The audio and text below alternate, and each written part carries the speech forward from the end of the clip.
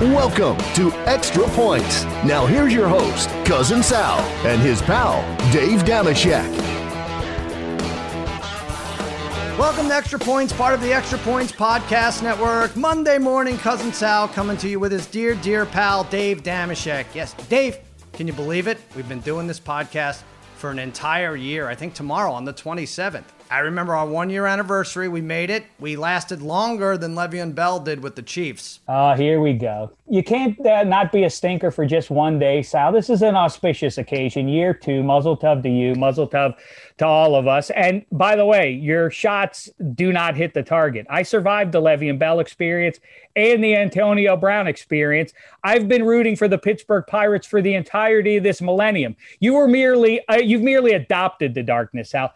I was born into it. I even survived Baker Mayfield this calendar year defeating the Pittsburgh Steelers at home. There's nothing you can say to get me down anymore. What doesn't kill you makes you stronger. Strong like steel. All right. That's enough. I'll get you a Savenge t-shirt. But for everyone else, we wanted to thank you all for listening to the past year. And we did get you something. We've had some great guests who have joined us along the way. So on today's show, we wanted to play some of our favorites. Kenny the Jet Smith, the White Mamba, Brian Scalabrine, the Playmaker, Michael Irvin, and Mina Kimes. I feel bad I don't know Mina's nickname, but combined they have won 6 major championships between them, and they were all very entertaining when they came on Extra Points. So sit back and enjoy. We'll get things started with the Playmaker, Michael Irvin. There he is. Hey. What's happening? I should have known. I could have. I said I don't have to get dressed. These dudes ain't gonna get dressed. Come on, it's late. Wait, should I put in my earpiece? Yeah. Please go ahead. Whatever you want to do. Hold on now, because one of these are good and one is bad. I don't know which one. Use them all. I like to see while he gets all set up there. I like Michael Irvin, despite the fact that we obviously are not similar human beings. And the proof of that is that he protects his trophies. He obviously. What you say? I said you love your trophy. It's like you were good at a sport or something with all those trophies behind your head there. You're looking. What good. do you mean he protects them? Oh, he presents them. Look at it. He's got them up there and everything. I lose them. You see. Listen, you got to remember, right?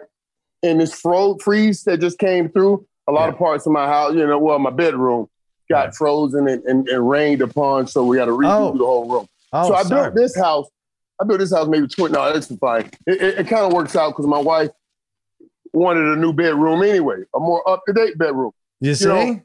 When I was growing up, I was at my aunt's house my aunt's house the other day. I walked down the walls, guys. See, they had pictures on the walls everywhere. You know how it was when you grew up. There were pictures sitting on every counter, everywhere. Now, since everybody carries pictures in the phones, the houses everything is modern. No pictures on the wall, all clean. All of this stuff back here, this they call clutter. I call championship. What the hell you calling my stuff clutter for? That's right. You just put this one here. I was like, no. Put them all up there. I don't want to hear that. I'm not. Hey, I won too many championships to take them all down and call this thing. I don't want it to be clutter. No, put me some damn clutter back there. I don't see. You know how many dudes in the NFL wish they had this damn clutter? I don't want to hear that you're talking about. Get out of here. You're not redesigning my office. That's what they keep coming in here saying. Let me redesign it. Move some of these things. Hell no. I took too many hits. Mike, here's the problem with that, though. That conflicts with what Roger Goodell and company are looking to do. They don't like, because that could be read as taunting. You're trying to taunt your foes, and the NFL doesn't like the taunting. What gives with this? That. I mean, your whole game. I mean, but you of all people should be the voice in the room that says, "Hold on, Commish. It's a part of the game. We need it. It's a part of the game. If you don't want to have to deal with me showing off all them trophies." Do something about it in those 60 minutes between the lines. That's what you do. If you can't do anything about it then, don't try to do something about it now. Exactly. So let it go, man. Michael, you have about $2.5 million worth of clutter behind you. I'm counting. That's a pretty good job you've done there. Emmys, all sorts of MVPs, everything. That's great.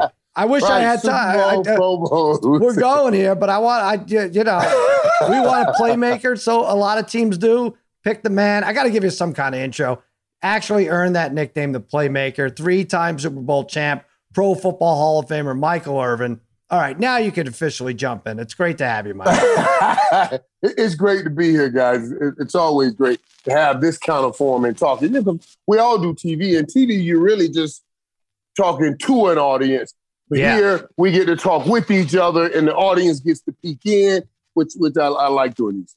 I love it. I love having you on anytime, but right around draft time is the best. Are you excited about? Let me just say this. I feel like wide receivers, they're always the most exciting player and position. Yeah. But I don't want to say they're more important now than ever, but I think franchises now who don't have the assets to go after a quarterback, maybe it's always been like this, but it feels more like it's lately, they're going after the wide receiver. What were there, 15? 13 in the first 2 rounds last year? Yeah. This is the flashy player. This is how they're gonna make a difference, right? Do you feel like, I don't want to say wide receivers are getting used, but they're not getting enough credit? Well, we get so much credit to the quarterback, which always blows my mind. Not saying they don't deserve it, but I don't know. I won't say they deserve that much credit. I got people around here right now. We talk about quarterbacks, and Dak signed his contract recently, and everybody's like, "Man, they blew $42 million in the first 3 years." I'm like, dude, back up. Do you not see how the NFL is leaking this stuff up? Partnership with the fan dudes and all those things. Oh, a new TV contract. $42 million for a quarterback in 2 years is going to be no money. That number is going to jump to 55, 60. So the quarterback will always have importance. Why would you spend $50 and $60 million a year for a guy that can throw it and not spend for a guy that can catch it? You just wasted that money. So it's absolutely why the receiver has to be an important part of the whole game plan, because you made the quarterback the most important part of the whole game plan. And he can throw it, but he can run down there and catch it also. So you need that. With these wide receivers, though, nobody is talking about the Cowboys, or they weren't, at least until the last week or so. Kyle Pitts, Jer likes Kyle Pitts a great deal. The problem is, if it's a problem, is you're already loaded at pass catcher. The sensible thing would seem to be to go defense here. But in 2021, can you get by with, if you could just get that defense to mediocre, just don't let the other team score every time they touch the ball. Is there something to be said for, now more than ever, just load up and try to score 40 points a game? Is that crazy? Is Jer going to try to sell that to the room at least? It's not crazy in this sense. It's not crazy in this sense, because I believe if you can't make all 3 phases dominant, all 3 phases very, very good, then you try to turn one phase into a dominating phase. If it's defense, that's fine. If it's offense, that's great. And another thing that we have to watch, because people that get caught up in the draft and the combines, they do what I call, they like to build Madden teams. Where the Madden gives you the super team. You can pick the top wide receiver, top running back, top tight end, top offensive line. Doesn't work that way. You got to find some places that you're not going to have a top guy. So, Kyle Pitts, wow, what would be a great pickup. I was saying to Rich on his show, I said, listen, Dallas should not be taking Kyle Pitts with that pick because they need so much help. I had Patrick Surtain on my podcast, and I think that would be a great pick. And I talked to Patrick about him and Trayvon Diggs. How often have you guys talked about playing together and becoming lockdown corners? Because I want to see that you're visualizing these in your head, too. See, we always talk about physical skill set. I want to talk about mentality. You can make a defense good if you pick the right people with the mentality, because defense is about hustle and hitting. And that's got to be about a mentality. We're all working together. We're going to hit this dude right here hard. And everybody's going. So and they got that mentality. So getting Patrick Surtain and partnering him with Trayvon Diggs, I think will be a great pick. It's harder to find like I say, you can find the guy that can get to the passer. It's more difficult finding the guy that can defend the pass. Alden Smith, last year, he was out a couple of years. Last year he comes in, he gets 5 sacks, 3 sacks in one game, as a matter of fact. So I can find a guy that can get to the passer, but it's more difficult to find that guy that can defend the pass. So I like Patrick Surtain. But if they do take Kyle Pitts and CeeDee Lamb wants to take the number 2, then can we put 88 on Kyle Pitts and let's go from there? You see what I'm saying? You know, Michael, if you bet it, you could bet what the Cowboys are going to go, if they're going to go defense or offense. Defense, you have to lay more than $3 to win $1. Because it looks like it. Like last year, we were going to take a defender. We're probably going to take the safety from Alabama, McKinney, who ended up going to the Giants. But we went with CeeDee Lamb. Great player, obviously. Took your 88. That's a shame. I don't like that. But took your 88 again. Wait, Sal. Let's break this down. Why don't you like it? Let me tell you why. I don't like it. I always say this to people. Hey, that number should be retired. I said, no, it should not. I don't want my flowers when I'm dead and gone. I want them while I'm living. Oh, interesting. All right. Right. So if you retire the number, the only time they show it or say anything about it is when you leave time and go to eternity. And the camera's on the game. They say, we lost Michael today. And they'll fail back to the game. And that's it. I'm gone, and I got 2 seconds on my way out the door. But when you put the number on another player's back, I get my flowers every Sunday. If he catches a pass, they say, boy, that looked like Michael Irvin. If he dropped a pass, they say, Mike Irvin wouldn't have dropped that. I like my number on somebody's back. But here's the thing. Now, I take it you like CeeDee Lamb as a person. You bet it, right? I like CeeDee. He called me. If we talked about it. If he's an asshole, you don't want that guy wearing 88 for the next 10 years, right? That's a different story. Yeah, that's true. And I would say something before it all came down. When we started talking about it, Dez, I talked to Dez. You know, Jared's like, this is a good pick. And CeeDee, he called me. He called me because, and asked me and talked to me about it. I said, this is good. With guys like Dez, I remember talking to Dez. Can you handle 88? I went to him, I said, can you handle wearing 88? He looked back at me. He said, I bet you I can handle. I can wear it, Mike. I can wear it. I looked at Jerry. I said, he can do it. Let me tell you the showing thing there. Most guys, if me and Jerry's in a room and I ask him, could he handle 88? He'll look at me and then look at Jerry. Look at me and look at Jerry. Look at me and look at Jerry. Dez only looked at me. See, if you look at me and look at Jerry, that means you're looking at the number, but you're also looking at the money.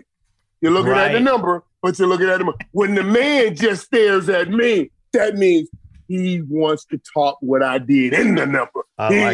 He's not even thinking about the money. He's thinking about the job. And I think those two guys are like that. Now, let me ask you this. Sorry, Dave. Did Drew Pearson have this conversation with you? Oh, yeah. I talked to Drew. He did. Drew's the first interview I had when I landed. He was the first interview at DFW Airport when I landed here. One of his questions was, do you know who the lead receiver is for the Dallas Cowboys? I said, yeah, Drew. I know it's you, but I know who it better be in about 9 or 10 years.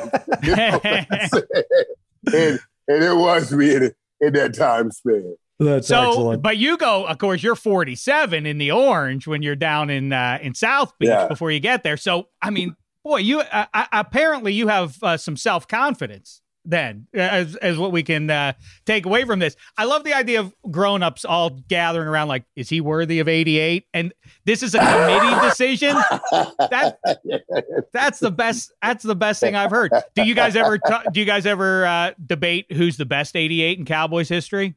Well, no, we run it in order. I pay homage to Drew because of what Drew is and what he does. He's the original. He put the number on the map. In that sense, so we always run the original, and congratulations to him going into the Hall of Fame. But I say this to the guy that came after me, so I never say it around Drew. I said, I tell the Dez or CeeDee, I said, you do know when greatness says you must step on the ceiling of the man before you and make it your floor. Ooh. That's what greatness says. I stepped on Drew's ceiling. He had the 1 Super Bowl. I stepped on it and made it my floor and took it to 3 Super Bowls. Now I need to see you step on my ceiling at 3 Super Bowls and make it your floor. I think you got to win 4, 5, or 6. That's going to be a hard ceiling. That's right. That's right. Well, Dave, go ahead. Ask him about the numbers. I know you're dying. I have a million questions off of this because I'm fascinated. And were you talking about my 47? My 47 number? But now you can wear any number, right? You could wear that, right? Would you choose? Yeah. Would you be like, thank you, Mr. Pearson, but I've got my own thing going with 47. If you haven't heard, I'm going to stick with that now. Hell no. You wouldn't do that now? I didn't want 47 in the first place. I can't even. Let me tell you something. When I got to Miami, my first day in Miami, Rich Dalrymple, who's Jerry Jones' right-hand man, he and I both got there the same day together.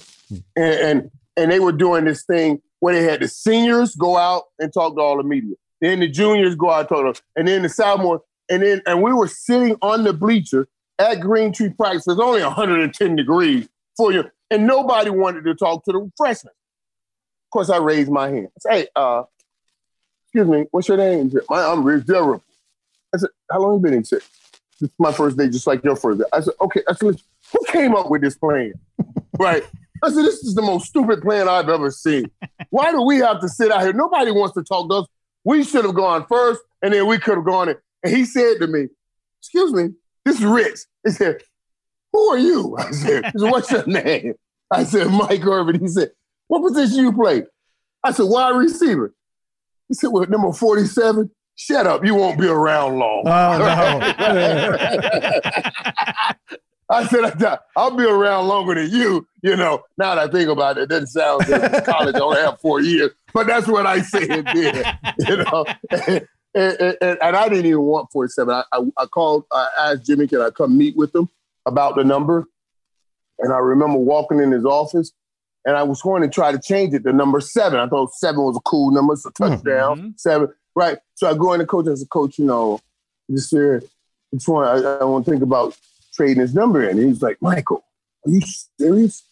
I said, no way we can do that. He said, when I see you, Michael, and I see you catch that ball and you run down the field, you know what I think about? I think about a 747 landing on the runway and can't nobody do anything about it. I walked out with a whole new, I was like, oh, really? Wow. Like, wow, this number is great. I kept the number. I walked out.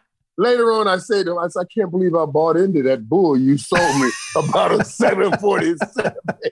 And he did it for Brock Berlin. Now he did it yeah, right. to protect Brock Berlin's number 7. Come on, Jimmy. Not a Hall of Fame decision there. Hey, you talk about standing on the floor of who came before you. You did not like it when T.O., when he wore the 49ers uniform, came in and stepped on your logo. You just talked to Juju Smith-Schuster. What do you think for real about? My reaction is this is a lot of noise about a whole bunch of junk. That Juju dancing on the other team's logo in the pregame had any impact on whether or not the other team tried hard. I mean, it's so ridiculous. But because you did a lot of that, but now the league doesn't want the taunting and all that stuff. And I think that's the most crazy thing in the world too now. Like, you know, honestly, I got a phone call. I remember Emmett called me because I didn't play in that game, right? I was hurt. I didn't play in the game. My neck was already hurting. And Emmett called me. I mean, you see what T.O. did? I said, yeah. Well, I can't believe it. What are you calling me for? He did that early in the game. You should have taken care of it. You guys should have taken it. When he stomped on, you should have gotten together and said, let's make sure we win this game and make him look like a fool. You didn't do that. So, I know you should call it me. We ain't got nothing to talk about. You should have taken care of it when you had the opportunity to take care of it, and you would have made him look crazy. But even that, but what happened with Juju, I thought that was just absolutely crazy. Juju was bringing in the young fan that we want around the NFL. Right. All those TikTok fans. And then and they were 11-0. He was doing it. It was all great when they were 11-0.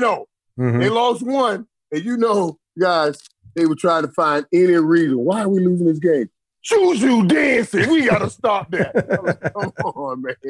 So, yeah, that's crazy stuff, man. But it's all about curbing all the fun and everything. And with the draft coming up, it got me thinking about you as a rookie and hazing, which was always used to be considered fun. I don't know that it goes on to what extent anymore. I can't imagine it happened with you. I don't think that Michael Irvin was running around grabbing donuts for veterans and singing Bobby Brown songs in the team meetings and stuff, right? Did you get hazed at all? I tried to be better about it when I got to the NFL. I wasn't very good with it in college. Now, you got to imagine, I was coming out of Fort Lauderdale in college, and we were, I tell people all the time, we were po. We were po. We were just po. And I didn't have time to come. We're coming here to college to play with the hazing game. I'm trying to provide for my family. We were po. I said po. I speak for a living. I know the correct word is poor. But we were so po, we couldn't afford the other O and the R. We just said po. That's it. That's all. We just po. So when I got to college in Miami, all the hazing, I wasn't about that. I'm like, no, I got to get us out of this ghetto. I got to fix it. My first day in Miami, they were trying to haze me, and I get into a fight. I was like, oh, my God, I got to fight with an offensive lineman. They tried to make me stay in line and let everybody else eat, and the freshmen could not eat. I'm the 15th or 17th kids. I never saw a steak like that in the training table. And the guy wouldn't let me get to the steak. He stopped me from getting to the steak. And then in the end, he said, give me the freshman steak. Oh, that was it. I took the tray I had in my hand, cracked it over his head, and started, like, you can't take that steak. They sent me to Jimmy's office, right? Jimmy told me, he said, son, listen, you can't be fighting your own teammates over steak. We just can't do that. He said, I'm not going to send you home. I'm going to spend some time with you and try to help you out. But we can't be fighting each other over the I was just being a big 747, Coach. I didn't even see him down there. Chopped it up. That's right. So, yeah, it was crazy, man. But when I got to pros, I was better. You know, I just got a big check, so I was okay. It was time to ease off and be okay with the hazing. That's a great story. Oh, that's so good. The 11th pick, but, you know, I remember when you were coming out of the U and you were a big deal and a coveted guy. There has never been, Michael, I've never talked to a guy, even Reggie Bush, who went, what did he go, second or third? I think he went second. Yeah. Everybody, if they didn't go first overall, they're upset about their draft experience because they didn't go high enough. Reggie Wayne can tick off every single receiver, what slot they went in, the team that took him, why it was a mistake to take that guy over Reggie, and so on. Do you have that same recollection of things? No. I mean, I came out my junior year. After my junior year, you know, back then you had to graduate early to leave and go to the league early. You know, now you could just, hey, I played 2 years, I'm gone. So when I graduated early, that gave me a little bit of control over the draft. So a team had to, since I was only a junior, a team had to call me before they draft me. So they couldn't just draft me because if I didn't want the team to draft me, I could drop a class, go back to summer school, pass the class in summer school, and then apply for a supplemental draft. That team would have lost his draft choice. I saw Bernie Kosar do it a couple of years earlier, so I thought, let me try. Right. You know what I mean? And so I went to summer school all year. I got out early. And I remember Green Bay, you know, because that year, Oakland, it was Oakland then, they drafted Tim Brown with the 5th pick. I got a phone call from Green Bay. They were at the 7th pick. And they were like, man, we're thinking about drafting you. I was like, oh, no, not Green Bay. Like, you know, it's Green Bay. You know, from Florida to Green Bay is not a good transition. It's just a bad. So here we, like I told you, we the brokest people in the world. The whole house started chanting, "No way, Green Bay! No way, Green Bay!" So Green Bay goes on and drafts Sterling Sharp, who's a great wide receiver. That's my boy, great wide receiver. 11th pick comes. Dallas don't even call. They just draft me. I was like, what was that? You know, where's the power? All that hard work I put in for my power. But I knew they would because before that, Jimmy had already told me, he said, listen, Dallas is thinking about drafting you. He said, I know what you're doing and why you graduated early. You get that control. He says, but there's an oil buddy of mine that's about to buy the Dallas Cowboys. You're not playing that with the Cowboys. I may be joining you soon. And they never called. They just drafted me. And I was like, hey, that's great. That was great. And then the next year, Jimmy came. That's great. And you were excited because Dallas has like the best steaks in the country, right? Barbecue. Dallas has everything. Dallas has everything, man. Yeah. Everything. And if you win here, it's a forever thing. You know what I'm saying? Because the brand is so big. It was my dad's favorite team. It was really heaven. It's as I told C.D. Lamb last year. I said, man, you don't fall to the Dallas Cowboys. You get placed on the Dallas Cowboys. So don't buy into that. You've been blessed to be placed at 17 with the Dallas Cowboys. I didn't even know it was your dad's favorite team. That just, I mean, you can't even put a price tag on that, right? I mean, wore the fedora hat, man. Yeah. You know how many times I sat and watched the Cowboys play with my dad, and he would promise me one day we're going to go to one of those games. So one day we never went. We never had enough money to go. Right. But he promised me that, and it just didn't work out where I could have brought him to a game. You know, he passed. I lost. He passed my junior year in high school. And that's the one thing I think about, guys, all the time. If God said, I'll give you one thing that you didn't have your whole life, and it would have been, can he just let my dad see me play? Well, I'm sure he's looking down on you, and he sees all the clutter behind you, and he's very impressed. Speaking of being impressed, Michael, you see these guys? First of all, anyone who suited up in the SEC and ran a pass route this year is projected to go in the first 2 rounds. Right. I mean, does anyone stand out to you? Is it harder to pick? This may be a dumb question. Is it harder to pick out the receiver that you think is going to be great as it is a quarterback, or what do you think? You think you have an eye for this? Well, it's more difficult to find. It's difficult to find greatness, period, because there's so many variables that come into it. You can have the physical skill set, you know, but do you have the commitment to it? Do you have the drive? Do you have the hunger? I told my son, and I tell kids, I said, what do you want to do? We play in the NFL. Okay, all right, I understand. Yeah, I run this fast. I said, all that's good. But the main thing you're going to have to do, I don't care about your physical skill set. You have to master hunger, or that joker that's lining up from you or lining across from you. Right. So it doesn't. You can have all the skill set. If you don't master hunger, or that dude that's like, this ain't golf. You ain't hitting a little white ball. The other man got hunger too. You got to be more hungry than him to beat him every play. You see what I'm saying? So it's so many different variables that make greatness. And then you throw in what the league is now for wide receivers. The small guys, they would never get drafted this high. Last year, Henry Ruggs was the first wide receiver off the board. Not because he was the best wide receiver. He was nowhere near the best wide receiver, but he was the fastest wide receiver.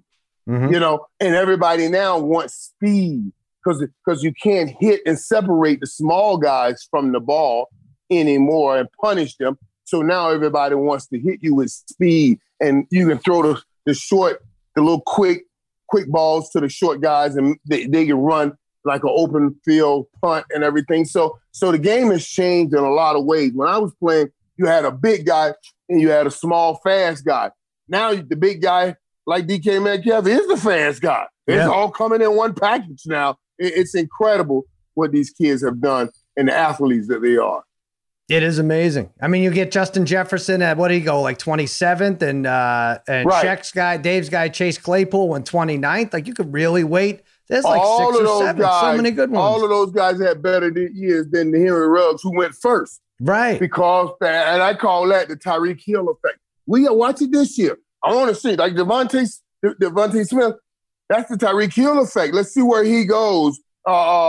Is he, if he goes before all these other guys, and he had a hell of a season last year, winning the Heisman and everything. But he's still a pretty small guy, maybe 180, soaking wet, with an extra large helmet on. You know what I mean? But but he's a small guy, so it'd be interesting to see what happens. Well, yeah, he's like 165. I mean, from your point of view, though, because you talk about the hunger, and of course that's intangible, and everything's about 40 time, and did you see him on tape against the high-end competition and all that. Right. But those guys don't work out just about as much as they do work out. From your perspective, what is it that is just in an ongoing way? What's missed? Why does that happen? Why is this such an inexact business that we can't look at the tape and go like, I feel like quarterback's a little bit easier, but maybe I'm exact. Why do some guys work and some guys don't? It's because of all of those things. all those things. And if any one is off, then you're like, wow. You know, and I'm going to tell you an important thing today. Some can't make it through the transition. There's going to be a loss of confidence in the transition. I don't care who you are. There's going to be a loss of confidence. Can you find your way back? And a lot of times, they can't find their way back. When I got drafted in Dallas, they had me the first time I was on the front page, lassoing the state of Texas. They said, new sheriff in town. My first press conference, I remember coming in, you know, I had maybe lost 2 games in my 3 years playing in Miami. I was like, we're on our way to the Super Bowl. New sheriff in town. It's all good, folks. We're on our way now. I'm here. I said, I'd catch anything. Y'all try. I said, I'm so good at catching footballs, I can catch a BB in the dark. Somebody turn out the lights and shoot a BB gun. I was talking all kind of noise. I truly said this. I went to my first training camp, man, and Everson Walls tricked me on one of the plays and jammed me. I fell to my knee. I must have dropped every ball they threw my way for the next week. I went to go see an eye doctor. I went to go see a hand specialist. This is the truth. I was like, God, what is going on out here? You know, I'm like, the wind is blowing in. Is the wind out here? It's been everything. My mind was gone, and I had lost confidence. And I was able to fight my way back through work. But a lot of guys, confidence, I tell them, confidence is like money, man. When you get it, you love it. But if you lose it, you hurt. But it's hard to get back again when you lose it. And a lot of guys can't find their way back sometimes. Look at all these quarterbacks that was surefire success stories, first picks in the draft, and you watch them go places. And all of a sudden, you're like, is that the same guy that I watched for years, tearing people up in college and everything? That's a confidence. It's just gone. They have the skill set, but they have the hunger, but the confidence has been rattled, and it's no return. Who were you most wrong about in recent years? Whether you thought they were going to be great and they were a bust, or you thought they were going to be a bust or they were great. Does anyone come to mind? Because I think about the Cowboys. That's a good one. I'm a big fan. I have not figured out who they're going to draft. I've whiffed on their first round pick. Probably Aikman was the last one I guessed correctly. I'm not even kidding. Like Jerry's traded up to get like Morris Claiborne. Like that was, they're always doing weird things, the Cowboys front office. But so that's why you're right. It's an inexact science. It's like gambling. But what about you yourself? Right. Can you remember? That's a good one, man. That's a good one. And it's hard to remember who I said, wow, I thought he would tear it up, or wow. Like I looked over, you know, like I remember Julio Jones coming out. You know, we were playing. I remember when Julio Jones was just in Alabama, and Leon Lett used to say, hey, man, this is kid Julio Jones. You got to meet this kid. I just want you to talk with him. You know, so I followed him for a long time. I said, man, he's going to tear it up. This dude right here. Because you know, when I got to find out about him, he became the guy when I went to my threshing floor. That threshing floor is that place that you go to God and talk to God about your biggest issue with what's going on in this world. And on that threshing floor, I called God out. Like, how could you give Julio Jones all of that? I was right here. Like, this man has size, he has speed, he has the ability to get in and out. I was like, why could you not have given me just a tad bit of his speed? You know, so I knew he was going to be something special. But it's hard. Look at all these guys, first and second quarterback, Jameis Winston, Marcus Mariota. First, and not even with their teams anymore. First and second quarterback taken. Jared Goff and Carson Wentz. Not even with their teams anymore. This is in recent years. Yeah. Recent years. Sam Darnold, how did you get out of here? We're going to try this again. It didn't work with you. You know what I mean? It's so difficult. You have to find the right team. That team has to find the right system to fit you. It's so difficult, man. These things. Somebody was reading the stats for a successful first rounder. And I think they say like center is like the first round centers have success. But they were like 100% on first round centers that have had success. After that, it dropped to maybe like 40% or something for linebackers, and it only goes down for everybody after that. So it is a hard find. Yeah. There was one guy who, well, many guys have been encouraged to switch from QB to wide receiver in that transition. Julian Edelman was one of those guys. Now, we talked Drew Pearson. I like Drew Pearson. I like Lynn Swann even more as a Steelers fan. Those guys are in the Hall of Fame because of what they did in January's, not in October's. This is a more distinct case. Can you summon any sort of generosity to say that Julian Edelman belongs in the Hall of Fame for just what he did in the postseason? Don't hold back, playmaker. Let me give you this. You can be honest. Let me give you this. Let me give you this. And honestly, it's funny. I was talking to Julian just the other day, conversing with him the other day, and this is what I said. I said this on my own cast. This is where service, what we've done a disservice here. I was in the league when we added the fullback to the Pro Bowl roster. Now, there was no way that Daryl Johnson and those guys would have ever gotten a chance to experience a Pro Bowl, yet what they've done was vital because they were under the listing of running back. They're fullback, but they're still listed as a running back. And Daryl Johnson, those guys never get in with Emmett, Barry Sanders, and Ricky Waters, all of those guys that were in the league at that time. So they never would have gotten an opportunity. So they made a fullback position for the Pro Bowl. They made a fullback position. So they didn't fall up under the running backs. I think what we need to do, especially what the league is now, we need to make a slot wide receiver position for the Hall of Fame. You cannot tell me that what Julian Edelman has done has not been valuable to the greatest run in NFL history. Oh, man, you're killing me. For a franchise, great. He's been so valuable. He's made such key plays. And we'll measure right now, Julian Edelman, I think he has like 100 more yards than me in playoffs. In playoff play, 100 more yards. I think I'm at 14. He's at 14. I'm at 1,300, something like that. He has 31 more receptions. 31 more receptions. Now, imagine if 25 of those 31 more receptions were first downs in the playoffs. Are you joking? That's so vital and so crucial. But we'll measure them to our numbers, guys on the outside who's going 15, 20 yards up the field every time they make a play. This guy's only going 45 yards up the field, but it's a crucial play because it keeps drives going.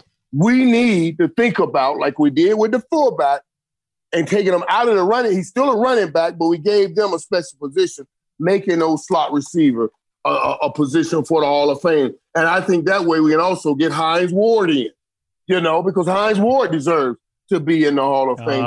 So that's how I see it. This is Mike and I park our cars in the same garage. You've broken Sal's heart. I didn't hear any of that. I'm sorry. He doesn't like any of that. I was watching the Mets there. Yeah. You gotta get. I don't think it's fair. I know what you're saying. Maybe you have to think of it as like a DH, right? We got to put Devin Hester in the Hall of Fame too. It'd be ridiculous if Devin Hester doesn't wind up with a gold jacket. It's the same standard that he's. That's not the DH I was talking about, but Devin Hester. I always say that. Did he stay in your brain? When I hear Julian Edelman, first thing I think about, I don't know how he caught that ball 1 inch off the ground after going through all of that to win that game, that Super Bowl against Atlanta.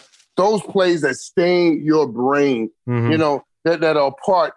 So I do think we need to consider that. I think we need to consider making it a slot position in the Hall of Fame. By the way, you brought up Julio Jones. He is, because of Edelman, Julio Jones has the greatest inconsequential catch of all time, probably, in the Super Bowl, right? Remember how great that catch was? Yeah, that sideline catch you're talking about? Yeah. Where he went up over and caught that ball. Like, what the fuck? Yeah. And the other good one was Javon Curse getting it down to the 5 for Seattle before Russell Wilson throws the pick at the goal line. That was another good one. I want to ask you one more thing, Michael. The third pick is the big one, right? Because everyone, for whatever reason, it's Trevor Lawrence first, it's Zach Wilson second. So the Niners trade all the way up.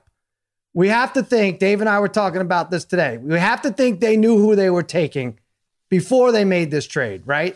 They have to have someone in mind. To me, I don't know. Obviously, like we said, we just spoke for a half hour about it. Anyone could pan out, anyone could bust. Right. But why would Mac Jones be the choice, right? I feel like after we saw a year of Tua, right. You got to wonder if Tua, maybe just it's too soon to come off an injury to evaluate his talent, but that talent, vastly more talented than Mac Jones, but still struggled a little his first year. Do we want to make that mistake with Mac Jones? Is he a system quarterback? So many great receivers we talked about coming out of Alabama. Is it a mistake? Is that what the Niners did? Right. What do you think? Well, and that's a great question, Sal, in this sense. And that's what everybody says. They must know who they want if they moved up to 3. It doesn't matter if you know who you want if you moved up to 3. You better know that you'll take any one of the top 3 when you move up to 3. You see what I mean? Because if you want one guy, there's no – it can be even Matt Jones. There's no guarantee Matt Jones is going to be there. You know what I'm saying? Right. You don't know who's Matt Jones. So if I went up to 3, that means any one of those top 3 guys, I'm good with. I'll take any one of them. So now I put myself in a no-lose situation. That's the only way I can put myself in a no-lose situation. Right. I'll take any one of those top 3 guys. Gotcha. That's why I'll give up all of this to go up. And I think they see that. Of course, they'll take Travel on, but you ain't going to get them. You're not going to get them. And so now they're coming down to the next 2. And we don't know who the Jets are looking at. Well, you're going to say Zach Wilson, we can say but we don't know. We don't know. So yeah, I do think they got their eye on those top 3 guys that they think, and we don't know who that third guy is that they'll be happy with. But it's interesting too, and I'm with you on this, Al. I'm with you on this sense. You know, well, when you're in Alabama, you really got some horses around you. Yeah. And every time you line up each and every week, you ain't gonna line up against those kind of horses every week. Now, when you get in the NFL, you got some horses with you too. But every week you're lining up against some horses. You see what I'm saying? So you better make sure that you can fit that ball in the real tight windows and do some special things. So I'm looking forward to seeing who that pick is. I don't know if Matt Jones is more of a screen, a little ghost for us, all that shit. I'm hearing so much about that situation with Matt Jones that I can't wait to see what really happens. Just to put a little finer point on it, do you think, though, that there are GMs around the league who kind of look at Tom Brady, even at his advanced age, still winning the Super Bowl, classic, stand in the pocket, make plays, not dynamic by definition. Do you think that some guys are kind of spooked by like that maybe the dynamic stuff goes the other way sometimes and gets the team into trouble or something? Do you think that as we sit here, because everybody loves what Deshaun Watson can do at his best and Russell Wilson with the scramble and everything, do you think there's some instinct that like, I just need the guy who's going to do it from the pocket, and that's what Kyle Shanahan's looking at with Mac Jones? In a sense, yes. In this sense, because when the league changed, when they stop allowing you to separate man from ball on the back end, when I ran the bang 8 route, bam, I had to take that hit. Every time in the huddle, Troy would say, go up big. Basically mean you're about to get your ass hit in the mouth, catch the ball anyway. That's what he means. Go up big. It's going to be a collision. Go up big. So once we took that out of the game, then on the front end, the quarterback end, we took that out of the game on the back end with the wide receivers and the safeties and the DBs. And on the front end, we gave up accuracy for mobility. Now you can be less accurate since they can't separate you from the ball. They have to wait on you to catch the ball. So then everybody said, oh, we can be less accurate now, and we can get the guys that move around, and we can get those hidden yards. So absolutely, that has played a role in the way NFL has developed. But Tom Brady has kept saying, wait a minute, I'm still in here, and you have mobility, but I have a brain that just thinks through the game. He plays pre-snap. With your mobility, you're playing post-snap. And it's hard to find people that play pre-snap. And I think that's another thing that they try to bring back to Matt Jones. He's so smart, and he plays pre-snap. And Kyle Shanahan, he's no doubt one of the best in the league, guys. If he can get his guy that he needs and knows how to play pre-snap and play like him from his perspective, I think he'll do great things. That's all he needs as a quarterback. So I don't know if that's Matt Jones, but if he believes it's Matt Jones and it works out, that'll be interesting. Now, you got to remember, too, he really believed and loved Kirk Cousins. You know, Kirk Cousins. He really believes love Kirk Cousins. So maybe he's looking for his next Kirk Cousins. I love it. I love it. Michael, we could talk to you all night. I got a million questions, but I want to let you go. You got a leak in the bedroom. By the way, are we sure your wife didn't plan that leak? She wanted a new bedroom, and then all of a sudden the storm comes? It seems a little too convenient. I know. Yeah, and I would say that, but okay, when the house is big enough that you have to have these like commercial, like fire things in it, in case it's a fire, you know, and that's what cracked. Now, I would have said, man, baby, did you plan that? But she wouldn't have known how to crack that wall. I just knew she wouldn't have known how to crack that wall. But, you know, it's like my bishop says, when it gives you lemons like this, just make some lemonade. So now we're going to change the whole room around because our room is, you know, we changed. She's going to modernize the room and everything. We had the designer here. And as I was telling you guys when we came on, the designer was like, why don't I modernize your office? Nah. I mean, it looks like it's clutter back there. I'm like, clutter? Nah. It's like, you know how many hits I got in the mouth for this stuff? You're not moving. Don't you think about touching this. It's not clutter. It's called championship. And I'm going to keep them all right back here. So don't even think about it. But yeah, it's going well. Yeah, you got a new designer. They're not touching that stuff back there. That's art. I'm loving it. I'm trying to zone in on each individual picture and award, and it's great. And so are you. Thanks for cutting. That's Michael Irvin podcast. You have a new episode this week? Oh, yeah. Well, yeah, I'm going to break down those top 5 quarterbacks this week. I'll do Stephen Jones the week after that, and then pop back up with Kyle Shanahan coming up after that soon. Oh, nice. Excellent. So, yeah. Well, that's awesome. It's always fun. It's fun. It's fun stuff, guys. Yeah. And I just realized, too, to put a period on it, that's why you used to do that flying thing you used to do at the U when you would be at midfield past all the defensive back. You were flying like a 747. I never. A 747. That's why you did it. I love it. You're the top. Jimmy sold me that shit, and I can't believe it.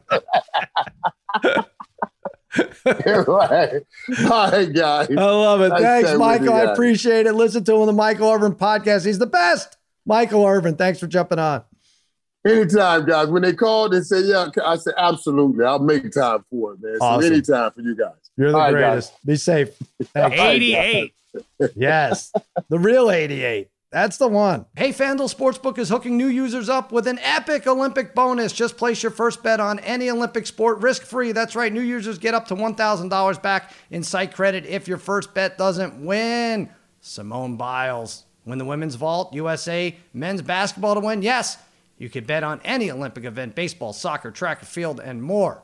Promotions like this are just one of the reasons why I love betting with America's #1 sportsbook. It's easy to use, it's safe and secure, and there are fast payouts. Get paid in as little as 24 hours. So download the FanDuel Sportsbook app with promo code Extra Points and go for the gold today. That's promo code Extra Points. All right, let's bring in our guest. She's the best thing, I think, Dave, to happen to ESPN since Australian rules football. And trust me, that's a goddamn compliment. It really is. Guys, Mina Kimes is here. What's happening, Mina? Sounds like you didn't watch Cornhole last summer, if you're making that kind of statement. ACL is what American Cornhole League is, which is interesting. I guess no one's torn their ACL playing Cornhole. God. So. Yeah, that's true. That's so ironic. I you know what? I'm going to have to redo my list. But I will say, speaking of lists, Mina, you were on my bucket list of people I wanted to meet in 2021. And this audio Zoom connection is going to have to count. I'll take it. Thanks for coming on. Thanks for having me. Dave, of course, is my old friend, so I'm excited to be here. You know Dave, yes, for a long time, and you still agreed to come on the podcast. We're really wrapped up in this NFL draft. Dave has told me, I think this is a lean time of year after the NCAA tournament, after the Masters. We have, I'm looking now, 4 weeks till hockey playoffs, 6 weeks till basketball playoffs. Thank God.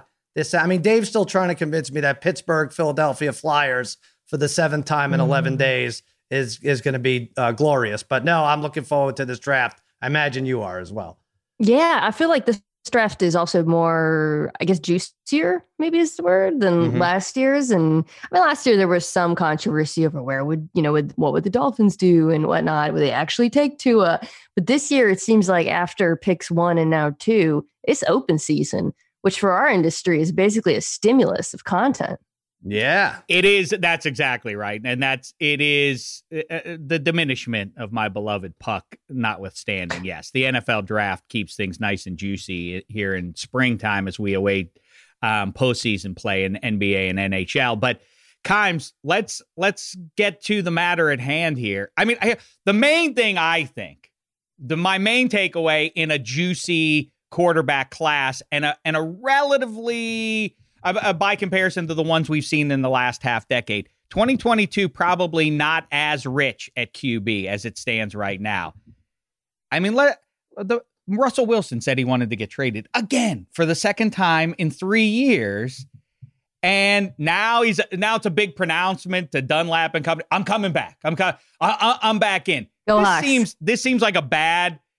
There is a shelf life. Our producer Joel dug it up, and I know you love nothing more than QB wins as a conversation. Oh no! What? But there is a point. Really?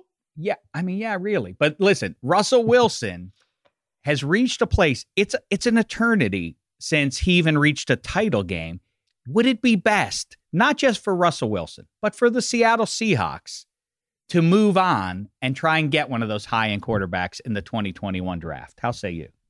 I say no. I say I can't tell if you're serious or if you're just welcome to my world. Yeah.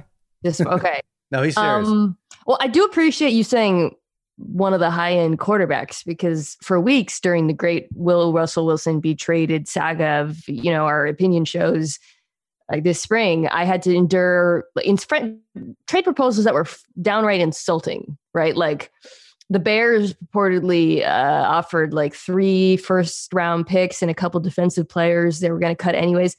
That package would have been less than what San Francisco gave up to get ostensibly Mac Jones. Russell Wilson.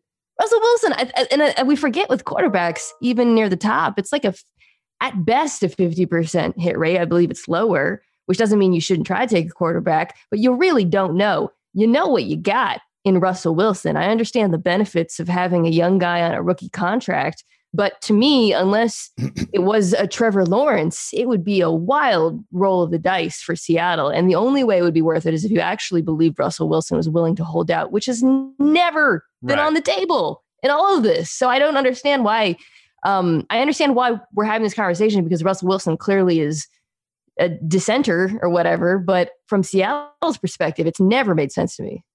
And why would it make sense to Russell Wilson? This is another argument Dave and I got into. He's like, oh, the Jets should gobble him up. They should offer him whatever. It's like, hold on. This is a two-way street. He has a no-trade clause. He listed 4 teams. One of them certainly wasn't the Jets. Why would he leave to become is the idea to become a Super Bowl champion? Or is the idea to just get out of Seattle? And I agree with you. I don't think it was to just get out of Seattle. I don't even think he really ever wanted to. I think he was just a little butthurt after the season. They need to protect him a little more. But the Jets wasn't an option. And I don't think the Bears was going to be a great option either, right?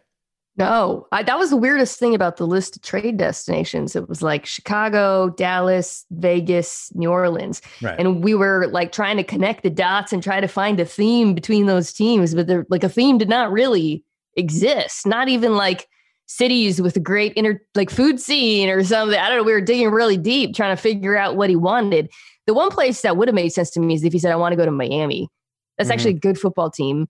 They had a high draft pick that I could have seen potentially, but it was never an option that he put out there. And so, we just had to deal with the ones he gave us, and they all seem kind of bonkers to me. Yeah. Seems to me, and I can further explain my point about Russell Wilson if you so desire. But as it stands, okay, you don't have to. That was rhetorical. Neither one of you actually had to make a noise in response to that. It was understood. I was moving on. Now, I say that the Seahawks, as constituted, we'll wait and see what happens in the draft, of course. I think they're closer. This isn't just to poke the bear once again, but I think they're closer to 4th place in the NFC West than they are first, as they and the other 3 teams in the division are constituted. How say you, Kimes? I disagree with that. I do think that they're not the favorites to repeat, so I am reasonable. I'm a reasonable woman, not a full homer. But I think Rams are the heavy favorite, right?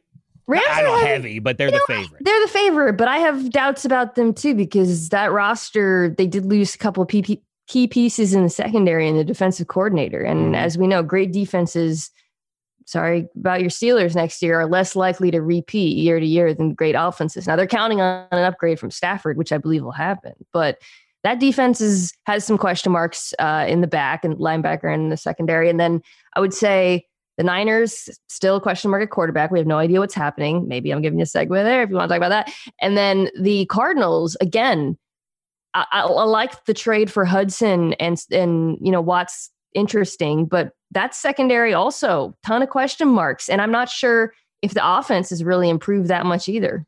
Yeah, let's lay it out odds wise, because we're talking about the Rams are a favorite, not a heavy favorite. I mean, you're right. Plus 175 to win the division. The 49ers second at 2-1. Seahawks plus 293 at third, and Arizona plus 550. Listen, I this is not a team that's in jeopardy of going 3-13 or 4-12, right? They're going to have between 8 and I would say 11 or 12 wins a year, right? So you got to win those close division games. I think you get lucky with the out of division games, right? Do you have the NFC North? Something? I'm pretty sure like you have the line, you have a couple of clunkers on there that could propel you to the playoffs at least. And then it's kind of a crapshoot. I think you're in good shape there. I think our 17th game is Pittsburgh, actually. That's right. Kimes-Damashek showdown. Wow. That's precisely right. And you'll get yours, as will the rest of the world, with this Avenge Tour 2021. It's taken another go round here. Avenge. I do want to hear what you think about that. Brutal. What goes on there. But like you touched on there at 3, do you really believe? Because it feels like an ego move. And this is just like high-end quarterbacks have big egos. So too do the play callers in pro football. But this seems like a wild swing from Kyle Shanahan if he really does end up going Mac Jones. I get that he's had success with Matt Ryan and Jimmy G, but you don't say, well, let's go 3 overall, and let's also trade away a bunch of stuff to get to that spot so that you can take Jimmy G part 2. Right? I mean, that's basically what Mac Jones is, isn't he? I called him Jimmy H on NFL Live, which Jimmy G, some Alabama fans did not love, by the way. And Jimmy G is not bad. And Jimmy He's H a handsome devil. Is better. H is after G.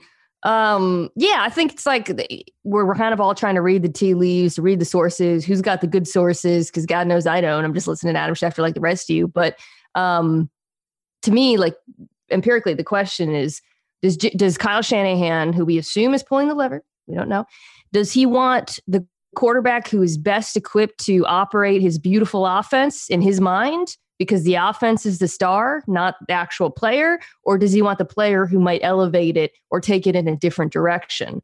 My opinion, not on what he's going to do, because I truly don't know, but what I think they should do. I've been wrong the last 2 years, 3 or 4 years, on 2 players, Josh Allen and Justin Herbert. Herbert less so than Allen. And Allen, of course, made an unprecedented leap. But to me, can we cuss on this podcast? Oh, yeah. I've had to really let it go. Eat shit on those guys. And my feeling is I had to eat shit because I prioritized production in college over traits. And so if I was an evaluator in 2021, I would look at that and I'd look at some of the other quarterbacks and I'd say, I'm choosing the traits guys. And Mac Jones is not the traits guy. You know, if you want to, I'll make Alabama fans even angrier at me because I think this is a real. So now he's at minus 300. I always have to bring the odds up here because Trevor Lawrence, that's unbettable at number 1. He's minus 6,000. Number 2, Zach Wilson, who a couple weeks ago was a toss up at number 2. He's now minus 3,000. You can't bet that. Now we're at minus 3, and you have about a day or two to bet this before the rumors get out of control. And Mac Jones is a 3-1 favorite to get picked there. Fields plus 250 and Trey Lance plus 350. My thing with what did we learn about the Alabama quarterback? At best, you could say is Tua was third best, right? Out of those rookie quarterbacks drafted. I don't know. Now you're saying, all right, maybe it is the system. We're seeing a Heisman Trophy winner was a wide receiver for Alabama. And then you would still go out of your way and trade up for Mac Jones. It doesn't make any sense to me. And that's why I would take a chance on like a Trey Lance, right? A better built player at plus 350, runs that pro style offense. 80% of his plays were play action, which is where San Francisco thrived in 2019. I think they were third most passing yards under the play action formation. I'm taking a chance here, but I feel like midweek we're going to learn that it's Mac Jones, and we're still going to be scratching our heads.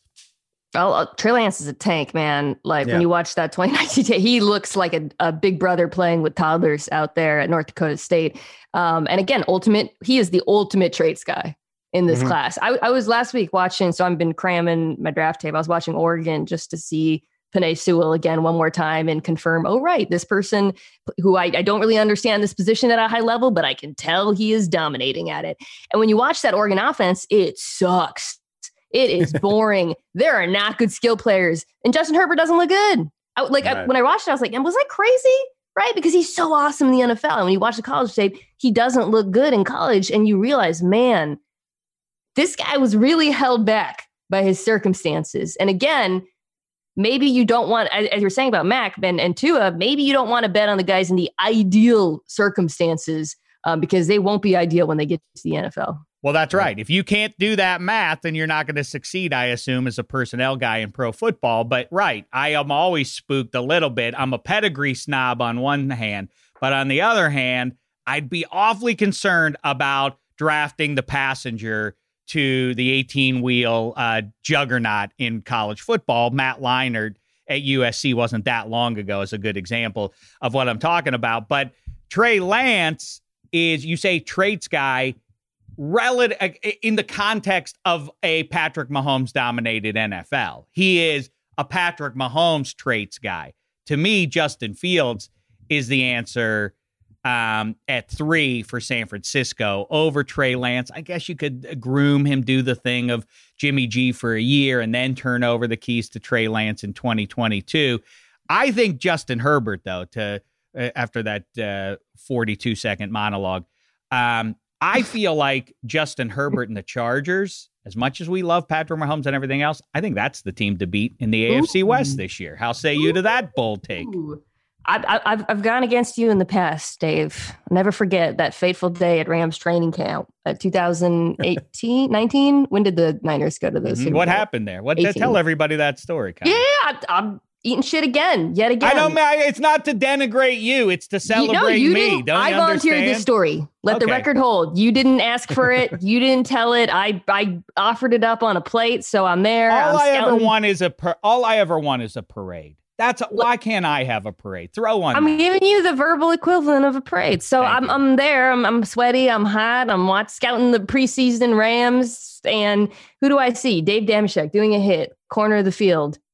Eddie Spaghetti was there, I'm pretty sure. And he comes up to me and we're talking about the NFC West and my Seahawks, my beloved Seahawks. And he says to me, you know what? I think San Francisco's going to win the division. This is 19. Yeah. 19, yeah. And I laughed in his face.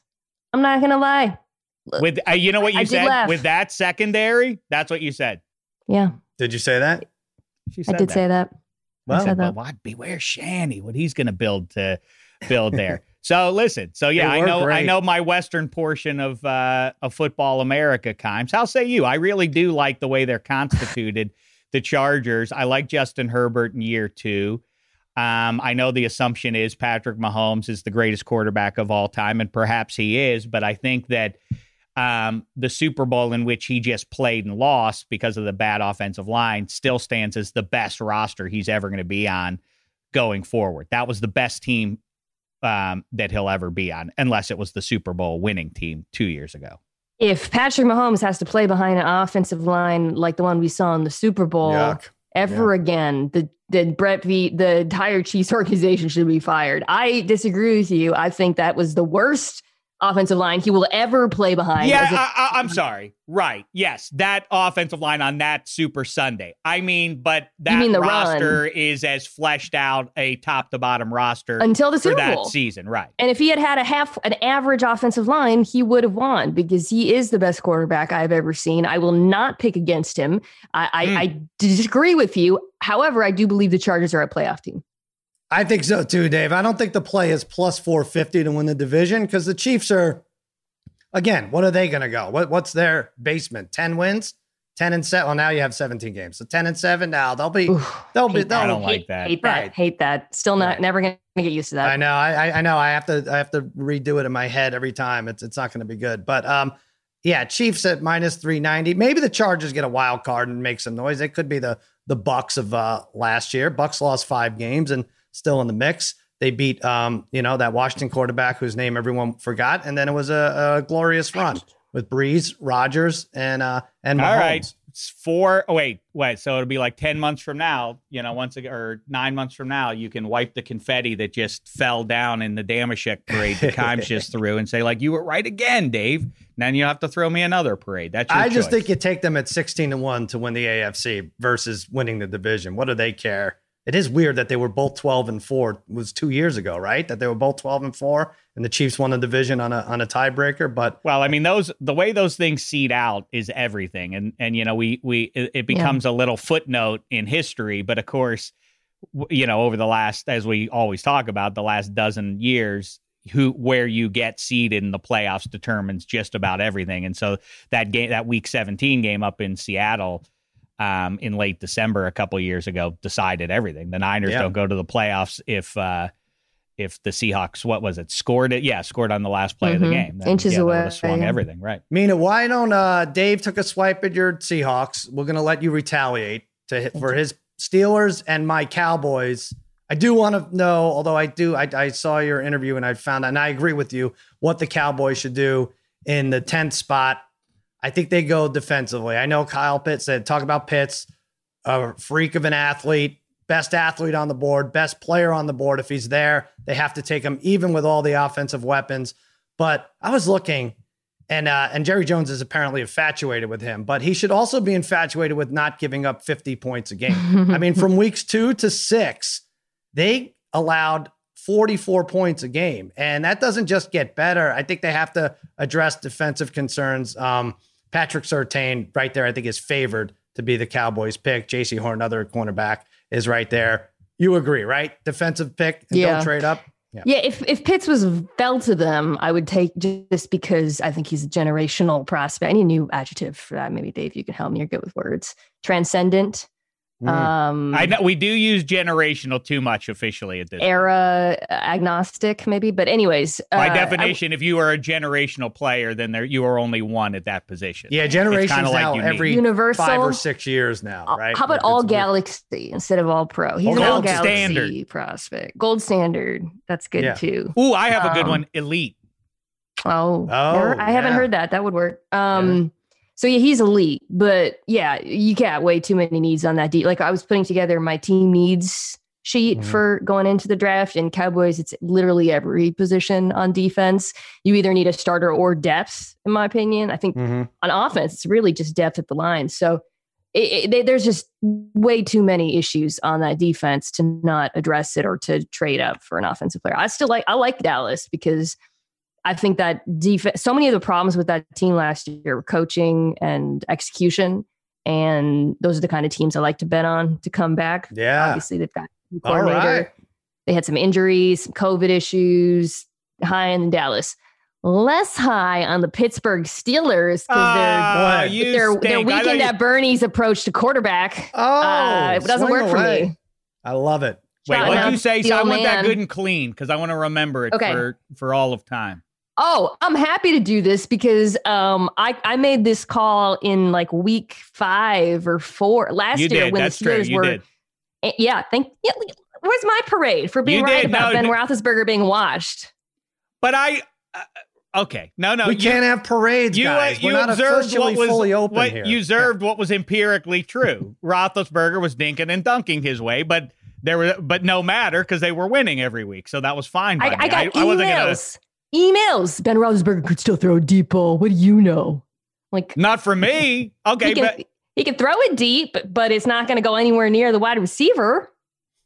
That's true. But you know what? What, Kimes? You may have gone to an Ivy League school, but it doesn't make you a doctor. I'm not one either, and I don't think Sal is, unless maybe he did that before or after law school. The thing that we really legitimately, that nobody has answered for me, and I've floated it out there, and I've asked people adjacent to the medical field, including my own father. Like, is it the same as an ACL? Is it in year 2 after... You're talking about the... Yes. A year 2 after major surgery, does it get better like an ACL does for players? If it does, and he's able to return to being one of the half dozen best deep ball throwers on the planet Earth, then they have no issue whatsoever at QB. And the greater issue is clearly not the quarterback. It is the state, or was the state, of the offensive line and the complete lack of a run game. Not to mention probably not being terribly flexible philosophically about what he was willing to do offensively. And that's the other big question with Roethlisberger in 2021. Will he abide by Matt Canada's offensive choices instead of steamrolling them and checking out of them at the line? Those are the big questions. The sky is falling thing for Pittsburgh. I am not going to buy into. And Sal can tell you, I am way more pessimistic about my teams than I am optimistic, generally speaking. It's a tough division. But yeah, the line is the problem. I've seen these mocks out here with the Steelers taking like a running back, and I'm like, well, a running back behind whom? Is this hypothetical running back, Najee Harris or whoever running? The line is just that's the big issue with Pittsburgh. I agree with you. Dave says he's not embracing the sky is falling thing, but when we talk about who's going to win the AFC North, the Steelers don't even come up in the conversation. He likes the Browns, and then the Ravens potentially could knock off the Browns. Do you even have the Steelers third, Dave? Sal, I like the sweet spot of low expectation. It's how I've lived my entire life, and it's met with middling results. So why shouldn't I apply the same standard to the Pittsburgh Steelers here in 2021?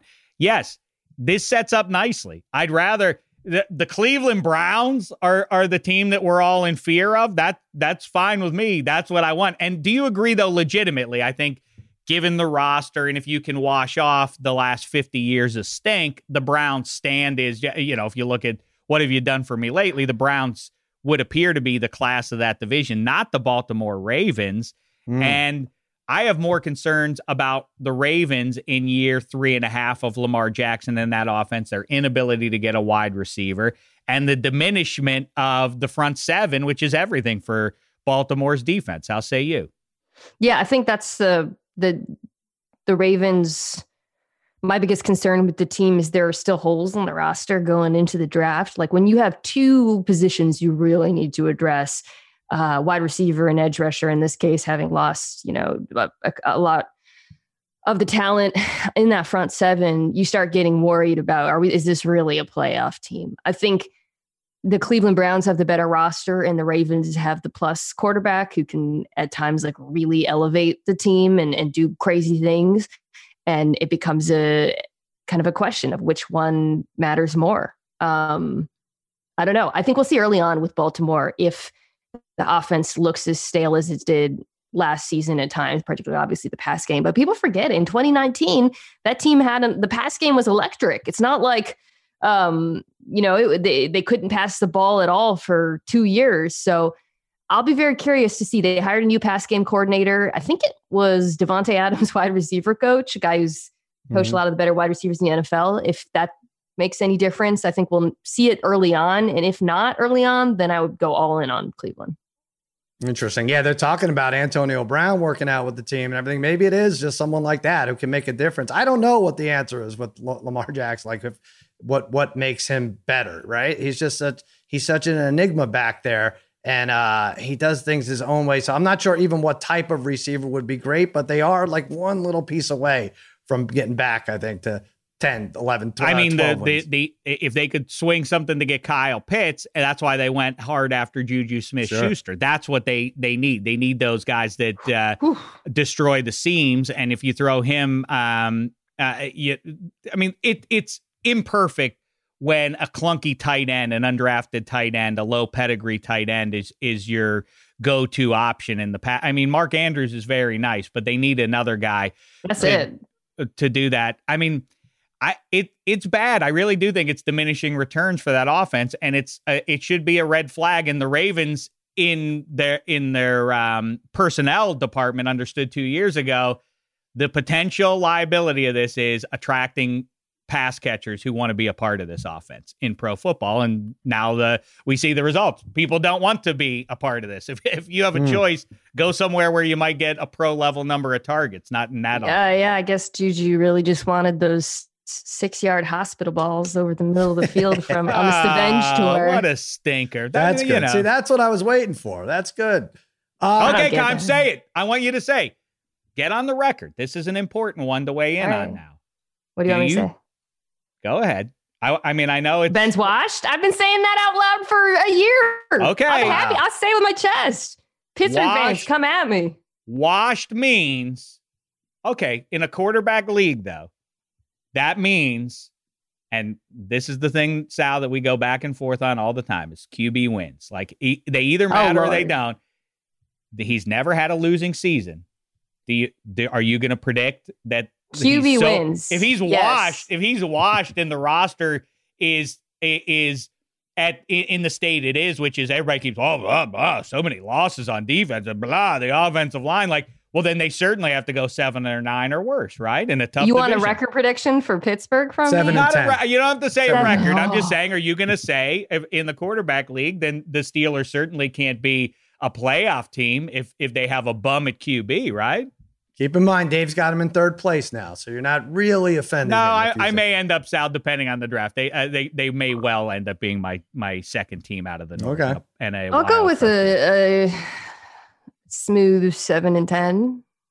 Oh yeah, right. 7 and 10. I like the way that sounds. 7, 8 and 9, Dave. Then Tomlin could say, "Hey, I still have the 8-win thing. I never get fewer than 8 wins, but he's 8 and 9 now instead of 8 and 8." I don't like that. 9 and 8. Oh. Well, I love that we're talking about this. I really do. The NFL draft, I feel like, there's 4 different stops before we get to the season. The NFL draft being one, preseason, when the fantasy football magazines first come out, that's a big milestone, although now everything's online. But I know you appreciate it as much as anyone, Mina. Thanks for coming on. Thanks for having me, guys. What do you have to plug? Tell us all. Everybody can see you. My podcast is Mina Kime Show featuring Lenny. A co-host who's in one of his many beds behind me right now. And we're covering the draft. We're doing a lot of draft previews at the moment, going through the offensive and defensive stars. This week's defense, just finished watching the DBs. Pretty excited about that. Your future cornerback, Patrick Surtain II. Very impressed by him. So check it out wherever you get your podcasts. All right. Buy low on the Cowboys, sell dude, I'm a Dak lover. So I'm always buying Dak. I feel like Cowboys. It's me against Dan Orlovsky. I'm the Dak lover and Dak fighter. So, and it seems like I went through the same thing as like just fending off people like, oh, Dak could go to the Bears. Dak could go. I was like, no, Dak's not going out. You went through the same thing with Russell Wilson. They're not going anywhere. I know, Dave, this is, you look at their stats. This is the biggest case against QB wins. These guys are having their best years ever, Russell Wilson and Dak Prescott, and they're out of that 3 to 4 year window. So my point about QB wins is you cannot be on a perennial loser if you are a high-end quarterback. Drew That's Brees, very different from wins on quarterback stat. That's just like, no. The one everybody held up, and it's a completely different conversation. I mean to drag us down with a Deshaun Watson reference, but for all the Deshaun Watson, look at him stuck in Houston. It would be another thing if it were year 3 of him being on a loser. It just doesn't happen. High-end quarterbacks in the 21st century are not on a protracted loser. That means the QB wins are a thing. But your podcast maybe should be, I figured it out. It's In the Mina Time. In the Mina Time. What do you think of that, Kimes? I don't understand it. In the Mina Time. Just nod. It's such a quicker way to get off. All right, I'm gonna pull my powerful vote to have. I've advocated before for the Monday Night Football booth, an analyst booth, a 3-person booth of, I don't care who, Matt Money Smith, let's put him in there as your play-by-play guy, and then Mina Kimes and Ryan Clark, and then we all ascend Cloud 9 as we watch football games. That would be We're going to Cleveland. Ryan and I and Dan and Laura and Marcus to cover the draft together. So check it out. How are you? Excellent. Yes. Well, is that Lena time? What are you going for, Dave? Leaner times? I didn't understand. In the meantime. Oh, in the Mina time. time. In the Mina time. What do you mean you don't get it, Mina? It's like being named Amy and not knowing there's a song named Amy. That's weird. You didn't get It's tough because you're doing a variation of both words and I hate to do this. This is the first guest I have to do this with, Sal, but I'm sorry. But Mina is now suspended. I only like to do it to listeners, but I didn't like that was a second shot, and that I won't stand for. Let's give her a chance though, Dave, to remean a time. No, see, I'm just gonna let that go. Ranch on pizza or no ranch on pizza? I like your initial reaction there, I think. I would dip the crust in the ranch, but not put the ranch on the actual pizza. We had a poll here, and I thought it would be overwhelmingly in favor of no ranch, and it was like 54-46 only, way too close for my and Dave's liking, that people were against ranch. But oh my God, there it is. Seen it. If you didn't believe it, we have the visual. The voting. I know you're right. We did lead the witness a little bit, but even so, it's a small margin. I would say dip the crust is more acceptable than what I've seen, Dave. People just slathering it with ranch over the top, over the pepperoni and cheese and sauce and everything. But I don't know. To me, it's just it speaks to one in a world that offers blue cheese dressing. He or she who would choose the ranch willfully indicates self-esteem issues. Okay. I love blue cheese. So see, there you go. Yeah, you go blue cheese over ranch. As long as that's your standing philosophy. There you go. Then, we're okay, but you're still suspended. You that's can hear her. I'll be back on my Savenge tour. See. She'll be back. Mina and Lenny, you could see them dipping crust into ranch dressing. On the next, in the Mina time. No, still not working. Check her out on ESPN. Mina, thanks so much. I'm counting this as meeting you, okay? Me too. This is nice. Mina too, see? I didn't say that. And again, it's like Dave. You can't, it's not happening. Let it go. It's really not. It's not suspended. Thanks for coming on, Mina. Appreciate it. All right, our guest today is coming off really a truly great week. His mighty Celtics beat the Bucks Friday night. His USC Trojans are in the Elite Eight. And he skunked some punk high school kid 11-0 for millions and millions to see. Former NBA champion, the White Mamba, Brian Scalabrine. What's happening, buddy? Thanks for coming on. Yeah, no, thanks for having me. I do. Now that you reminded me, I had such a great week last week. I got to live up to that potential once again. I hope I have another good week. How do you top it? I guess USC could keep winning. Are you surprised at this? I mean, everyone's surprised, right, that they went this far. But my God, they seem so talented to have lost 7 games in a regular season. I don't know how that happened. Yeah, I think the biggest thing is like they're playing with a tremendous amount of poise right now. And you see like Gonzaga, they look like an NBA team and the way they execute and the shots they get. And same with USC. Like those guys get good possessions and guys don't feel frazzled. Like you watch a lot of college basketball, you'll see a lot of guys that just like, it just kind of helter-skelter. Those two teams to me align with the way the NBA plays right now. And I'm so used to watching the NBA. I wish that those two teams could meet up later, but the Gonzaga USC game is going to be tough. Oh, yeah. First of all, Scalabrine, I love that you're calling it Gonzaga. That's a disrespect right out of the gate, Gonzaga. How do you feel, though, about the Pac-12? Because our pal Jeff Schwartz over here, he's an Oregon guy. And before the week, he's like, hey, Pac-12, man, it's awesome for the conference to do well.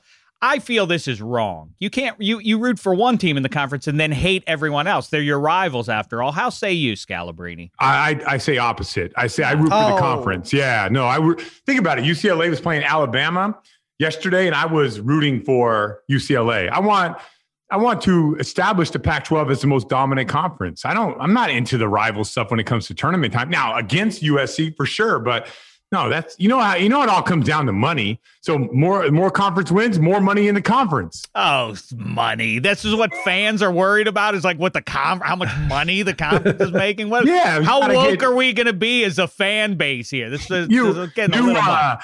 New facilities, new weight room, new this, new tracks, new basketball courts, all that stuff, right? And respect. And that's what I want. We want the respect. I want my damn respect. I could see maybe to a certain point you rooting. All right, hey, it would be fun to have 3 Pac-12 teams in the Final Four, but don't you? If UCLA rather made the finals and won, You don't want to see cutaways of their fans going crazy and everything, right? Don't you root against them at some point? You have to pull the plug I'll draw the on line this. there. Okay, yeah, good. but to have three teams in the Final Four, I would root up until that point. But no, I obviously, if it came down, I actually would root for the Pac-12 to get another national championship. Really? Even What if the hell? That UCLA. doesn't help you if UCLA wins. Then they will recruit better, not you. No, it does. It does because it brings more notoriety to the conference. You got to root. I mean, this is the way I always felt.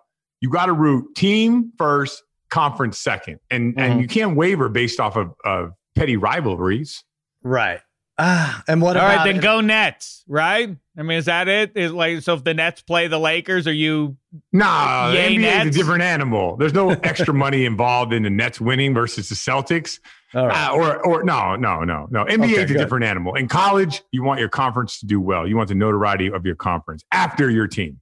All right. Well, I'm dizzy from all this. So we'll have to sort it out later, Dave. Now there's just two athletes that are telling us they root for the conferences. Maybe we're wrong. We're on the wrong side. What do you think, though, Brian? You think they could USC could hang with Gonzaga? The problem, I think, is you look at the Mobley brothers and how dominant they've been. Maybe not the top two best players on the court in that game, right? Suggs is going to be a number one pick. Teammate's great. Like, I don't know that they stack up. And obviously you have to hold Gonzaga to 75 to be in it, I think. Sure. Transition. That's what it all comes down to. They both execute well in the half court. They both play with a tremendous amount of poise, but the Zags are a little bit faster in transition. They get out and run. So USC has to take great shots. You can't miss layups because those turn to buckets for the Zags. You can't get turnovers. You can't get your shot blocked at the rim. So it comes down to transition. If they can get back, they'll be fine. All right. You were part of that Elite Eight team, right? You had to run into that Duke squad. Who they have? Jay Williams, Battier. They had a bunch of Boozer, Dunleavy, Duhon. Man, They had 5 NBA players on that team, and it was a good run. Very similar. We were 6th seed.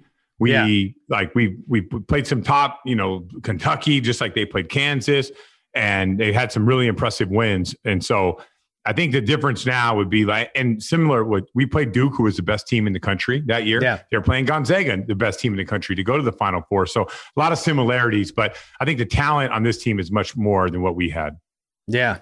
Scalabrine, I see that you won a world championship with the Boston Celtics some years ago. Congratulations on that. Let's talk about the current edition of these Celtics here. I caught a lot of crap in Boston a week or two ago because people who I thought knew told me, oh, yeah, Brad Stevens is about to announce, and it could be as soon as end of this day, the time that I said this. Oh, Boston got very mad at me. Explain to me that Brad Stevens might leave the Celts to go back to college. But people like Woj and everybody else jumped in and said, this is nonsense because no NBA head coach would ever leave the league to go back to college.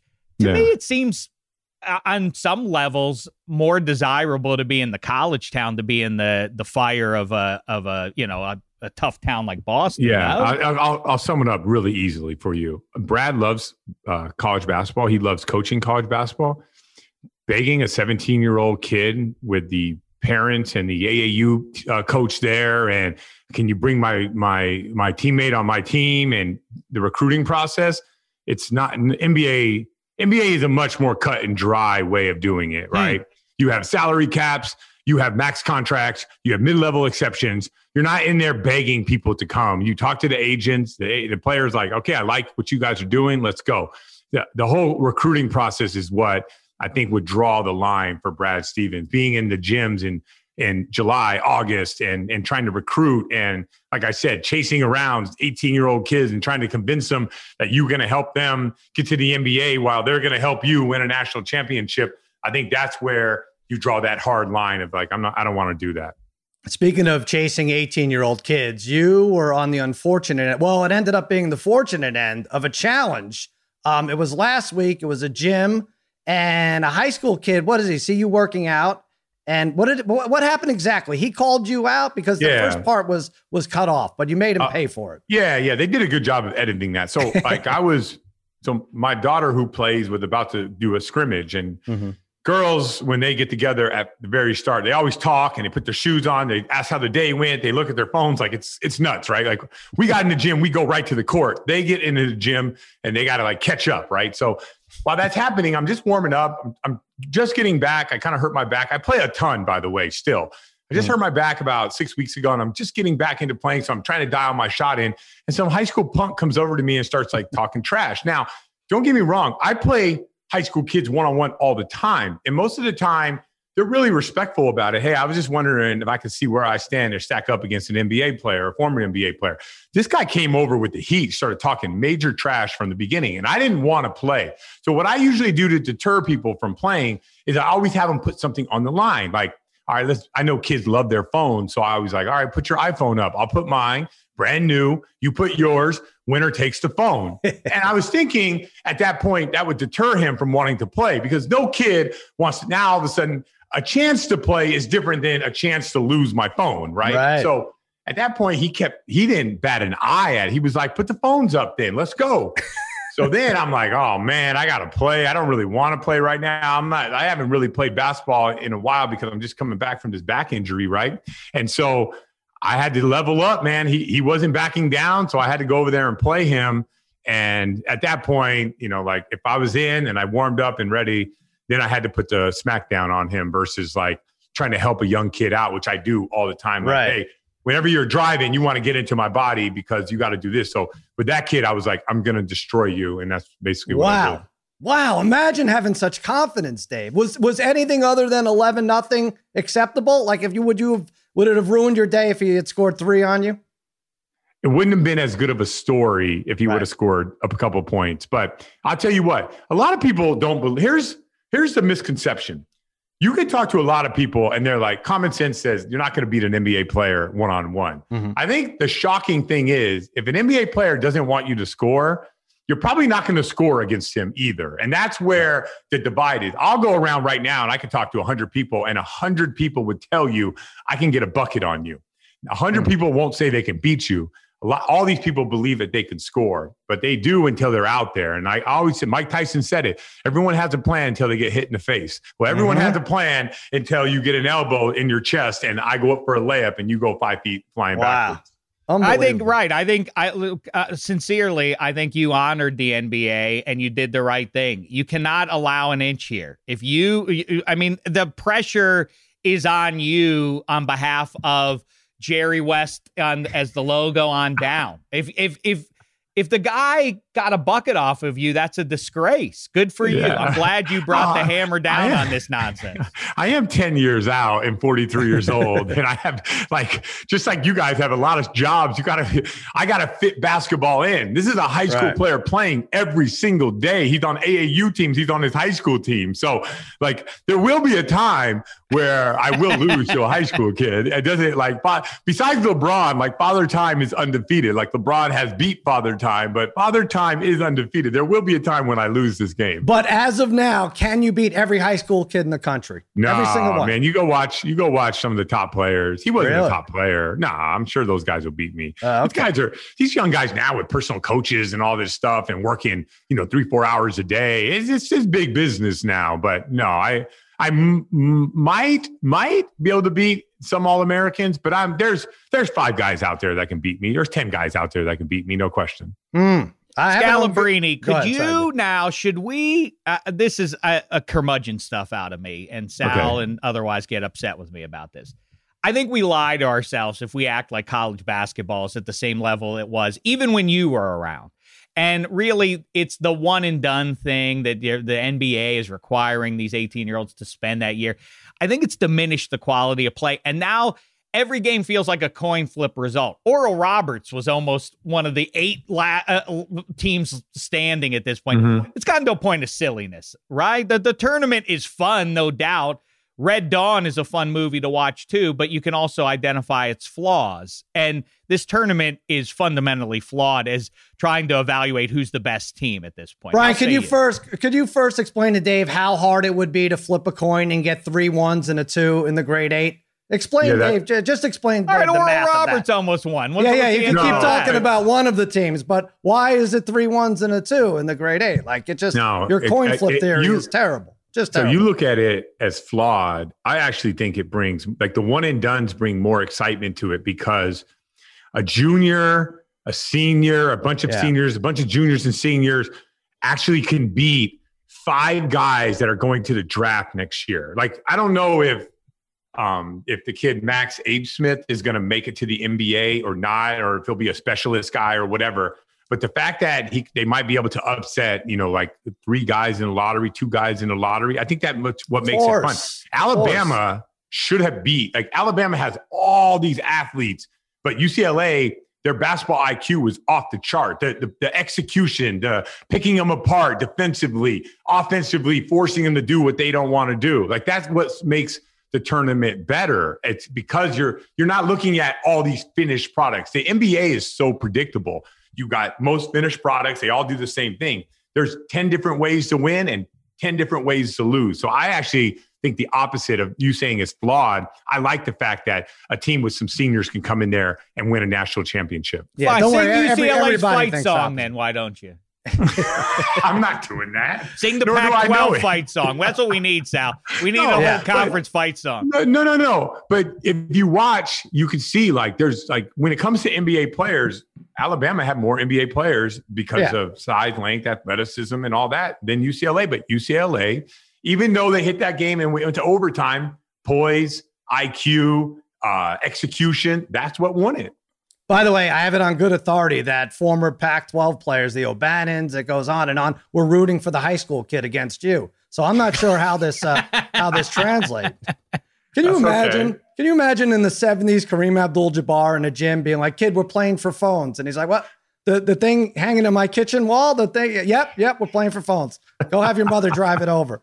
Unbelievable. I didn't take his phone and I didn't take his shoes. I couldn't do it. I didn't want mommy and daddy calling me. And by the way, I had no idea this thing was going to go viral. Literally, I have zero idea. This is like a Tuesday for me. It's not anything special. The only thing that made it special was the kid did not bat an eye. And I think he really thought he was going to beat me. What did he say afterwards? I'm so sorry to keep getting back. No, he was embarrassed in front of all his friends. It was a tough day. They were his friends. You guys seen Rocky IV, right? Rocky went into Russia. They were booing him and all that stuff. By round 5, they were cheering for Rocky, and it was a disgrace to the Russian. That's how his friends were. Like, they were killing me until it was 3-0, and then they started the shift. By 8, they were chanting my name, Scow, Scow, Scow. Yeah, we want to root for the winner. You know what you should have done? You should have taken one shoe. That would have been even more humiliating. Yeah. Let him walk around with one shoe. There's his badge. I like Scalabrine, by the way. Those people embarrassed themselves and their nation that night, that Christmas night in Moscow.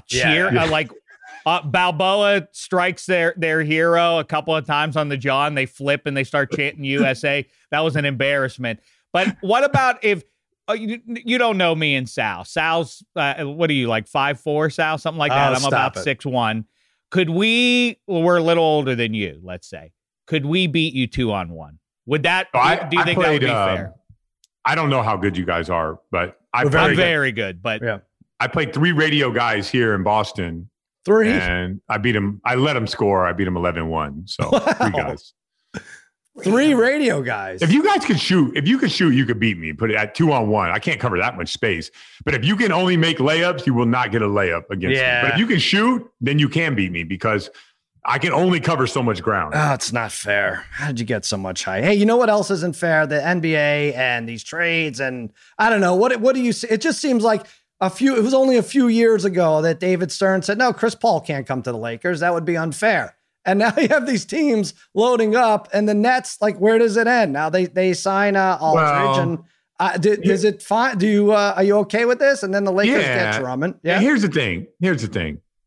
Yeah, like the fans, the internet, Twitter, everyone's going nuts that Blake Griffin and LaMarcus Aldridge are signing with the Nets, right? And everyone's going nuts about it. Mm-hmm. But do you know who? Like, if the Nets got Richaun Holmes out of Sacramento, no one would bat an eye.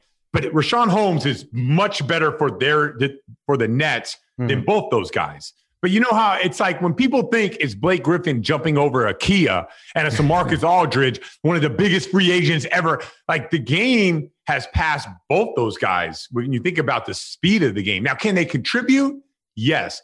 but they're a fraction of what they were. And this is a fast game now. And the big men are not necessarily household names, guys who are better than those guys. No one knows, but they just are remembering Blake Griffin, the commercials, LaMarcus Aldridge, the free agency. They're not watching Blake Griffin in Detroit, or maybe they're not even seeing LaMarcus Aldridge in San Antonio. So it's kind of an overreaction from the name, not the game.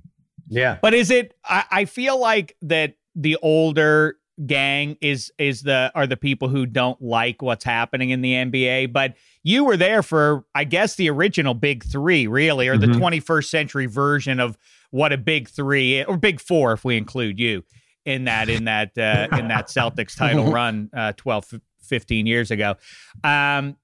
I get that people are uncomfortable with change and progress and system, but this is basically what it is. Instead of a GM doing it for the Lakers in, say, 1980 and getting Kareem and Magic and James Worthy together, this is the player level. This is the working class pulling together. This is the way it's going to be, whether you like it or not, right? This is the extension of it. I don't have a problem. I think people have the right to play with who they want to play for. And I just wish, like you said, that Chris Paul trade that was vetoed. Yeah, it would be interesting if, like if the Houston Rockets, I think it's one of the worst trades in the history of the NBA, what they got in return for James Harden, who might win the MVP this year. It's amazing. That guy started out handing honey bun bags to rappers with strippers around, and all of a sudden now he might be hosting the MVP trophy right next to Adam Silver, where they laugh, smile, take the picture, and they whisper things into each other's ear during the time. Like, I don't even think what kind of bizarre world did we live in, but it doesn't mean he doesn't deserve it. He 100% at this point deserves winning the MVP. But I think he goes on a run. I think you see like 5 out of 6 40-point games from Harden, and then he's really in the conversation. And then other players fraternize with strippers. They're like, hey, this ended up being a good thing. Listen, Ray Lewis was the Super Bowl MVP. That you think? Yeah. I don't think there's anything James Harden could do. He just gained a little bit of weight before he made it up to New Jersey. But is this the best? It occurs to me that LeBron, obviously, at the height of his powers, was the best, and Dwayne Wade was pretty close there. And then Bosh made a powerhouse one. Celts, too, it was always, Paul Pierce gets the shot if it's a last-second situation. This, to me, feels like, wait, let's pull back a little bit. It's James Harden, Kevin Durant, and Kyrie Irving. This is crazy. I mean, these are 3 of the 30 best scoring NBA players in the history of people. True. Let's divide that out. We have the top 2, maybe let's say 2 of the top 3 best scorers of our generation, whatever the 2010 to 20, whatever these guys play. Let's just Durant and Harden. And then you have Kyrie in that. He's not in the set. There is a huge drop off between those 2 and Kyrie. Even though he's having a really good season this year, I don't think that he's in their conversation. So anytime you put 2 top 5 players, and if Kevin Durant has to be healthy, he's not healthy right now, and it's a long story on whether he'll be able to come back and push through a playoff run where you're going to get tight and nicked up, and it's a long playoff grind. And we don't even know how many minutes Kevin Durant's going to play, but like James Harden and Kevin Durant alone, those 2 guys on a team would probably be better than any 2 duos out there, unless you throw in LeBron and Anthony Davis when both of those guys are healthy. I'm sorry to interrupt you, but Woj is reporting that the Celtics just signed the kid you beat in the high school gym to a 10-day contract. So that's good. They're right back in the mix there, right? See, it's not just the Nets getting rich. They would not be in the mix. But I did ask Danny on air. Danny, you saw my video. What do you think? You think I got anything left? He's like, you didn't have anything left 10 years ago. Those are hurtful words. Who would... to me, they need to replace the whole All-Star game. It's not entertaining anymore. It's nonsense. What about a one-on-one tournament though? And you have 2 sides of it: 6'9" and under, 6'10" and above. Who would win the 6'9" and under one? Who would win James Harden versus Kevin Durant? First of all, I think the 6'9" and under would win that. Yeah, they just play fast. Well, who would win it though? Who would win it? Oh, LeBron? In a one-on-one? Yeah. Probably LeBron at 6'9" and under, and maybe Embiid. Embiid would beat Durant one-on-one. I mean, he's massive. He just what you saw me do to the high school kid, that's what Embiid would do to the rest of the guys. But doesn't it depend on who has the better phone? Like if Embiid has an iPhone 6, what does he care about? Right? He'll just give it all. Gold-plated. Yeah. Good point. No, I can't imagine anybody in the NBA would be able to beat Embiid one-on-one. He's too big. He's too skilled. Scalabrine, tell the story. I know it's a little while back now. The night you won the NBA title with the Celtics. What happened? You went into the press conference after the game? Yeah, so I had my pregame meal that day at 3, and then we won the championship, and I took 2 bottles of champagne right to the head. I mean, did all the pictures and all that, and chant, yay. We go to the back of the locker room. When everyone was squirting the champagne, I was taking it down, right? And then, champagne, it hits you weird, right? It's not normal. I'm walking around kind of finding people, felt fine. And then I had this crazy idea to go up on the podium and call the media out for saying we're going to lose to the Lakers. So I go up onto the podium, and all of a sudden it hits me, and I am the room starts to spin, and I'm answering all these questions, completely hammered. And that's why I came up with that line. You guys are, you're laughing at me because I never played, but no one's going to remember that. I didn't realize the explosion of the internet and YouTube. You can look all this stuff up. So I said, 10 years from now, you're not going to remember. In 20 years from now, I'll tell my kids I played in 30 years. I'll probably lie and say I got the MVP. So I'm not too worried about it. And now I tell people all the time, when people say, Scal, thank you for 2008, because, I do the Celtic games and I walk around the arena when we have fans. And now I say, I know, man. I carried that team all the way to the championship. You carried Paul Pierce off the court and then back out, and then you carried the Celtics to a title. Right? That's it, man. By the way, if doing it all. If every few years you could plant a viral video of you beating up on a capable player, people may think of you as an MVP. That's a kid. He still beats everybody. It's unbelievable what he does. Exactly. I think there's something to it. You remember he had a great finals. You remember that finals against the Lakers? Yeah, he was good. Hey, we have Kendrick Perkins on our podcast network. He does a podcast he hosts with Gina Paradiso called The Betting Academy.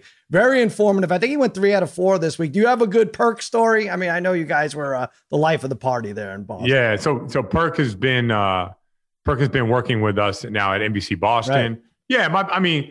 My best Perk story is it was when we had Delonte West and Gerald Green, and there was a mix-up in play calls, and they were kind of jawing back and forth. And one thing or another, Delonte West challenged Gerald Green to kind of a fight, and Perk, instead of letting it normally, you get in the NBA, you jump in between, come on, we're all good, don't hold me back, let's get back to practice. Perk was like, come on, let's go. Y'all need to settle this. We need to get this done right now. We need to get it out there. Y'all want to fight? We need to fight because we got to get past this. So that was I remember Perk was just gassing up those 2 guys. I'm not sure he wanted them to fight, but he was like, we need to clear the air right now. So I thought that was a really funny story from Perk. That's the best. He still does that with our podcast producers. He hasn't stopped. There you go. He's a troublemaker. Right. Do me a favor. I'm going to bet on FanDuel. Give me an NBA champ and give me an NCAA tournament champ. I'm going to parlay them together. All right. So if you want odds, you'll pick USC. If your odds I want the winners. I want to win this parlay. I think the Zags are going to beat USC. So I would take the Zags. One team I'm worried about is Baylor. Those guys defend, man. They defend. But I think Zags beat those teams. Mm-hmm. Like I said, USC is their toughest matchup. If they beat USC, they're going to win. And for the NBA champ, I'm going to say the Milwaukee Bucks. Really? Wow. Yeah. That's a hefty pay. That's over 21-1 odds if we do Gonzaga to the Bucks there. They're plus. So you're telling those 2 get you 21-1? Yeah, so a little over. What would if you threw Baylor in there? What would that get you? Well, it would get you. We'd have to take Gonzaga out. I'm telling. Yeah, say Zags out, Baylor in, Bucks. Baylor and Bucks. Okay, so let's say. Oh boy, that's a nice one. That's 37-1. Bucks and Baylor. Oh, I would keep it at the Zags. Oh, keep it at the Zags. Yeah, 21-1. I'd keep it at the Zags. All right. I'm doing it. Yeah. I'm doing it. Yeah. I'm telling you, the Zags beat USC is on the same level as the Zags, except the Zags play fast. So if they can get past this round, if the Zags can get past this round, they're going to win a national championship. I almost think this is their toughest That's what I think too. Yeah, interesting. I do too. USC looks really poised. Yeah, poise matters in big games. So yeah, for sure. Well, thanks for coming on. This has been terrific. If that parlay hits, I'm going to get you a new iPhone because it's all about the phones, as Brian Scalabrine has told us. You have anything else to plug?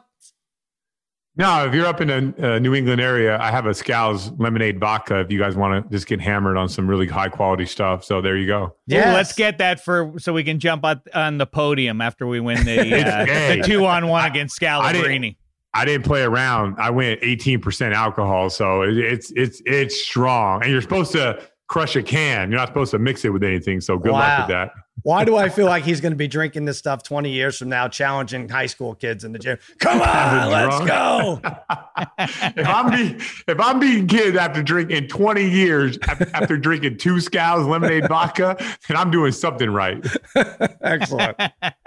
All right. Thanks for coming on, Brian. I appreciate the time. All right, there he is. Our guest today is a 2-time NBA champion with the Houston Rockets and a 9-time Emmy winner with one of the most entertaining shows in the history of sports television, Inside the NBA. He was also robbed of winning the 1990 NBA Slam Dunk Contest. We're going to talk about that. Kenny, the Jet Smith, is here. What's happening, Kenny? I love the robbery. I was robbed, Dominique Wilkins. But no, everything's going great, man. Enjoying it, getting ready for this documentary series, the All-Star Weekend, and everything's coming up this week. Tell us about this documentary real quick, because I'm very excited about it, and everyone should be. I mean, honestly, either we're very good or we're very old, because usually people are dead when they're making documentaries about them. But I think overall, we've become such a fabric inside of pop culture, not just sports culture. So it kind of translates. It's funny because I have my nephews and my son. I have a son that's 21 at University of North Carolina, and they say sayings, but didn't realize that they're spawned from our show. Oh, really? Yeah, they it's just part of the fabric of their conversation. And I'm like, we made that up, right? It's like he's like, yeah, you lose, you're gonna go fishing. I'm like, yeah, I made that up, gone fishing. That's my thing. He's like, get out of here, you made that up, Dad. Do you then have to prove to him that it was you? Do you have to pull up old footage of it? It becomes part of fabric, I guess I compare it to like a great rapper, like Jay-Z or Nas or Biggie. Like you start saying slogans that they've said, like you're like, hey, holla at your boy. You'd be like, nah, Jay-Z really kind of started people saying that. Right. Kenny, I saw you at a Jerry's Deli in Los Angeles just before all of COVID kicked in. And I really did almost come up to you and ask you this. You were sitting by yourself. You kind of made eye contact with me. And I thought, I'm not going to bother the man while he's having some eggs. So now I will ask you. You crossed over at UNC with a guy named Michael Jordan by a year. And we mentioned your 2 titles. And I know you talked about this a little bit last year with the documentary, but I'm going to ask you again now. I say that the Houston Rockets would have vanquished the Chicago Bulls had Michael Jordan been on the team in the mid-90s. I think I think his legacy is much greater because he avoided having to play. I think you specifically, Kenny the Jet and Vernon Maxwell, could have done a number on 23. How say you? Well, I don't know. I wouldn't say the word avoided because he doesn't avoid it. He doesn't avoid things. But absolutely, we would have won. Absolutely. I just think there's 2 things that I always say. Absolutely. Because one, you think, who's won 8 titles in a row? When's the last? Who's done that? 8 titles. Fair straight. Point, right. Injuries, free agency, all the things that we saw that went on with his documentary, who can do that? Secondly, there was no Dennis Rodman. There was no Horace Grant the 2 years we won. They were on different teams. They were much too little for us to, with Akeem Olajuwon, way too little. I do think absolutely we would have beat them those 2 years. But if they had gotten Rodman before then, I'm not going to lie. I'm like, no, that would have been different. Really? But without a Rodman, no way they would have been able to handle Akeem Olajuwon inside. Interesting. Did you pick something up in your year practicing against Jordan that would have allowed you some advantage, you and Vernon Maxwell? Is there something like, oh, I know what 23 wants to do in this spot with the floor? I remember it from Chapel Hill. What I would have known not to speak to him or look him in his eye. I wouldn't have looked right. You know how that rumor, I knew the rumor was true. So I'd have been like, Vernon, just shut up. Don't say anything. Let's just get it done. Don't say a word. But I really, it's funny because the first 3 year run that they won championships, we're in the West and they're in the East. And it's the regular season, not the playoffs. I think we were 6-2 against them in that run. Like we had beat them 6 times. They could only beat us twice. We just didn't match up well for them in those runs. So I'm happy actually we didn't play him because I wouldn't have wanted to be part of tarnishing that legacy. That legacy is what makes him who he is.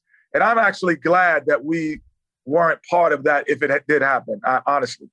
Well, it worked out well for you, Kenny. You know what you're part of? You're part of the greatest sports roundtable show of all time. And you know what?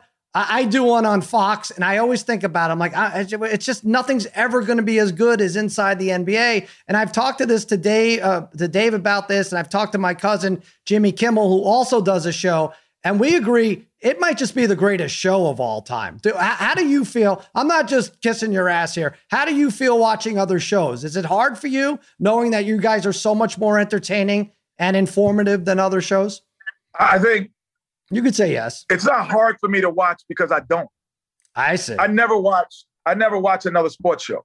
Only because I don't like to get influenced because I understand the influence that we have. So for the last, I know Stephen A. and PTI and all those. I've been on those shows, but I've never watched their show.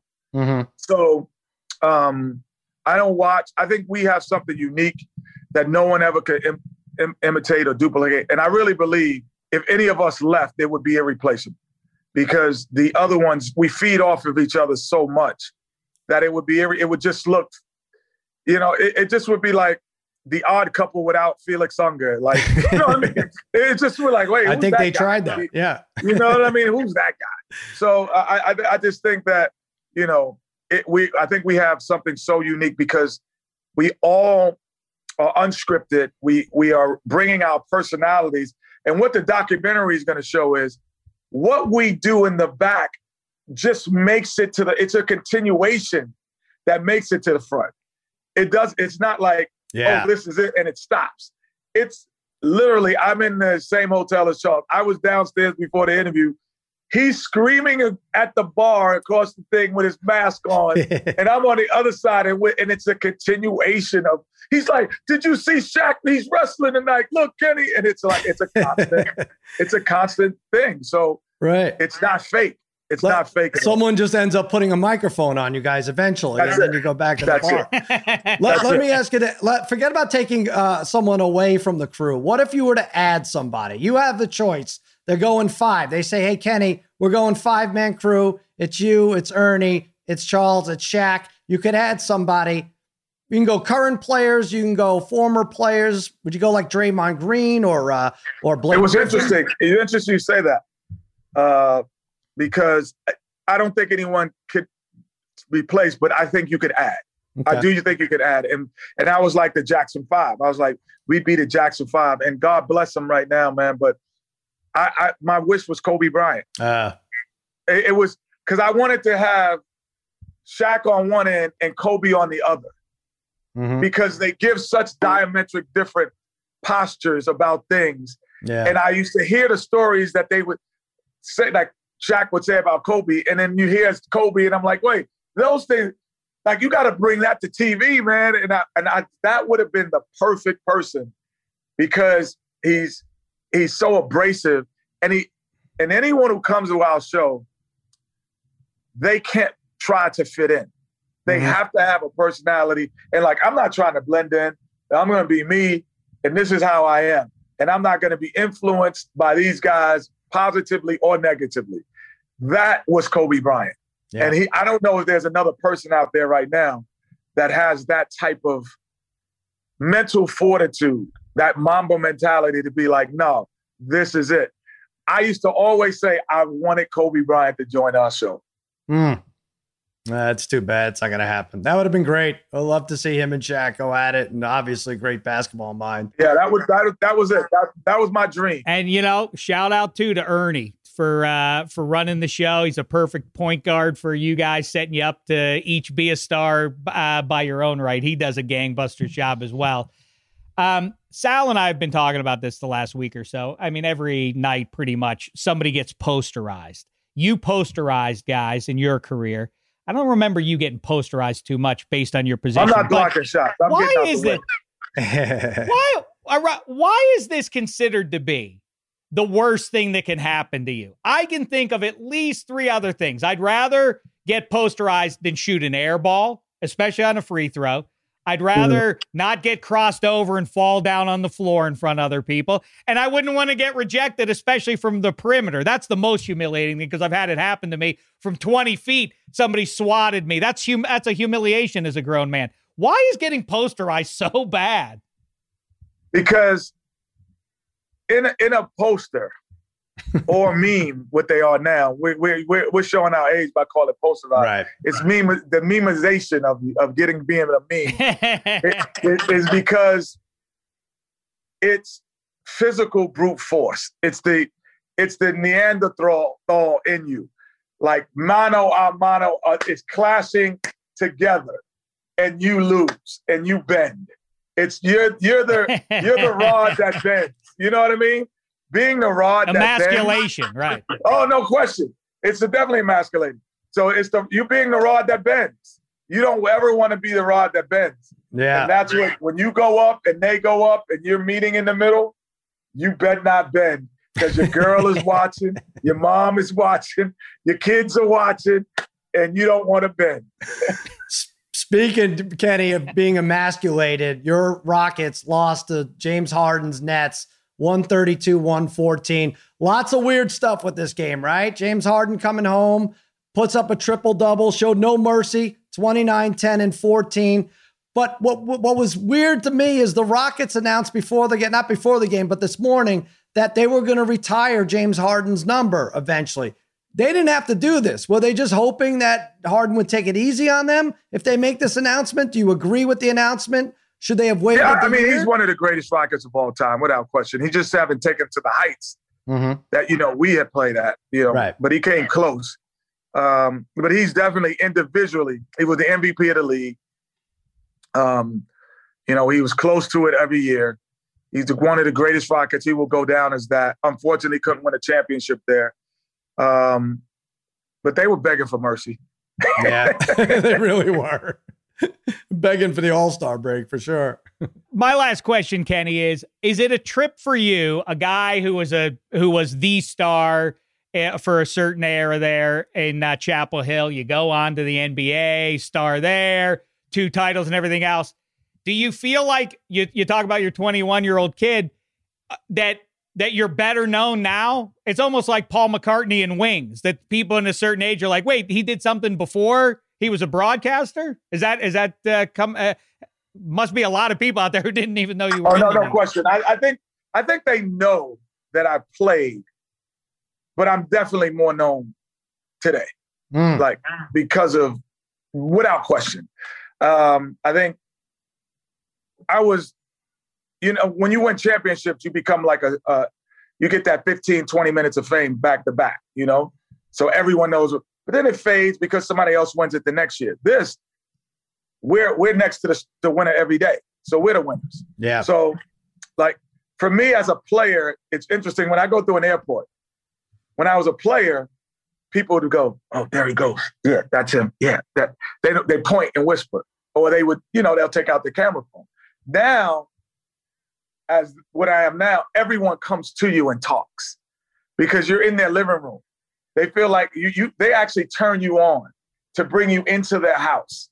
So they feel they have a personal relationship with you. So I got to be ready to talk. So if I go anywhere, I better like, hey, with the throat lozenge in, you cannot just be like, oh, I'm going out. to not talk because everyone needs 5 minutes. And you said this about my favorite player. You said this about politics. You said, because we talk about everything. You said this about schools. You said everything you can imagine. So definitely much more known now. For sure. I got more national commercials too. I'm on commercial. I had like one every 2 or 3 years. Like, I get it. I jump into like a posse cut of like commercials. Now it's like, oh, we need it. No, it's definitely more now. But what I'm hearing is that I'm classy because I didn't bother you at Jerry's Deli. In other words, I would have expected it, and I was ready for it. I'm not going to Jerry's Deli and not ready to talk. I think they closed it down. I don't think anyone's going there. Yeah, no doubt. One more thing for me, Kenny. When are you going to take that commercial money and show Charles Barkley up betting money on the NBA futures? He put $100,000 on the Blazers. What goes through your mind when he does something like that? Never bet on someone else. That's my first thing. Like, well, somebody might have an upset stomach that day. I don't know. Like, what I mean, like, the only thing I ever bet on is like when I play cards. Like in there, I'm in the house. That's it. But hundreds of thousands of dollars, I worked much too hard to be giving it away to anyone through the cards or anything else. He is an idiot. Charles is an idiot for betting that type of money on any sport, anywhere, because he does not win more than he loses. No one does. And he definitely loses a lot more than he wins. Yes, he's an idiot. But he doesn't care, right? That's the sickness, right? So I don't know if he cares, but I'll tell you what, he's losing. Yeah. For sure. Well, the documentary is called The Inside Story. It starts Thursday night on TNT following the Miami-New Orleans game. Tells the fans what they don't see behind the scenes. I can't even believe it's more spectacular from what we do see, but you're telling us it is. And I believe you. Thanks so much for coming on, Kenny. I appreciate it. All right. Can't wait. Thank you. He's delightful.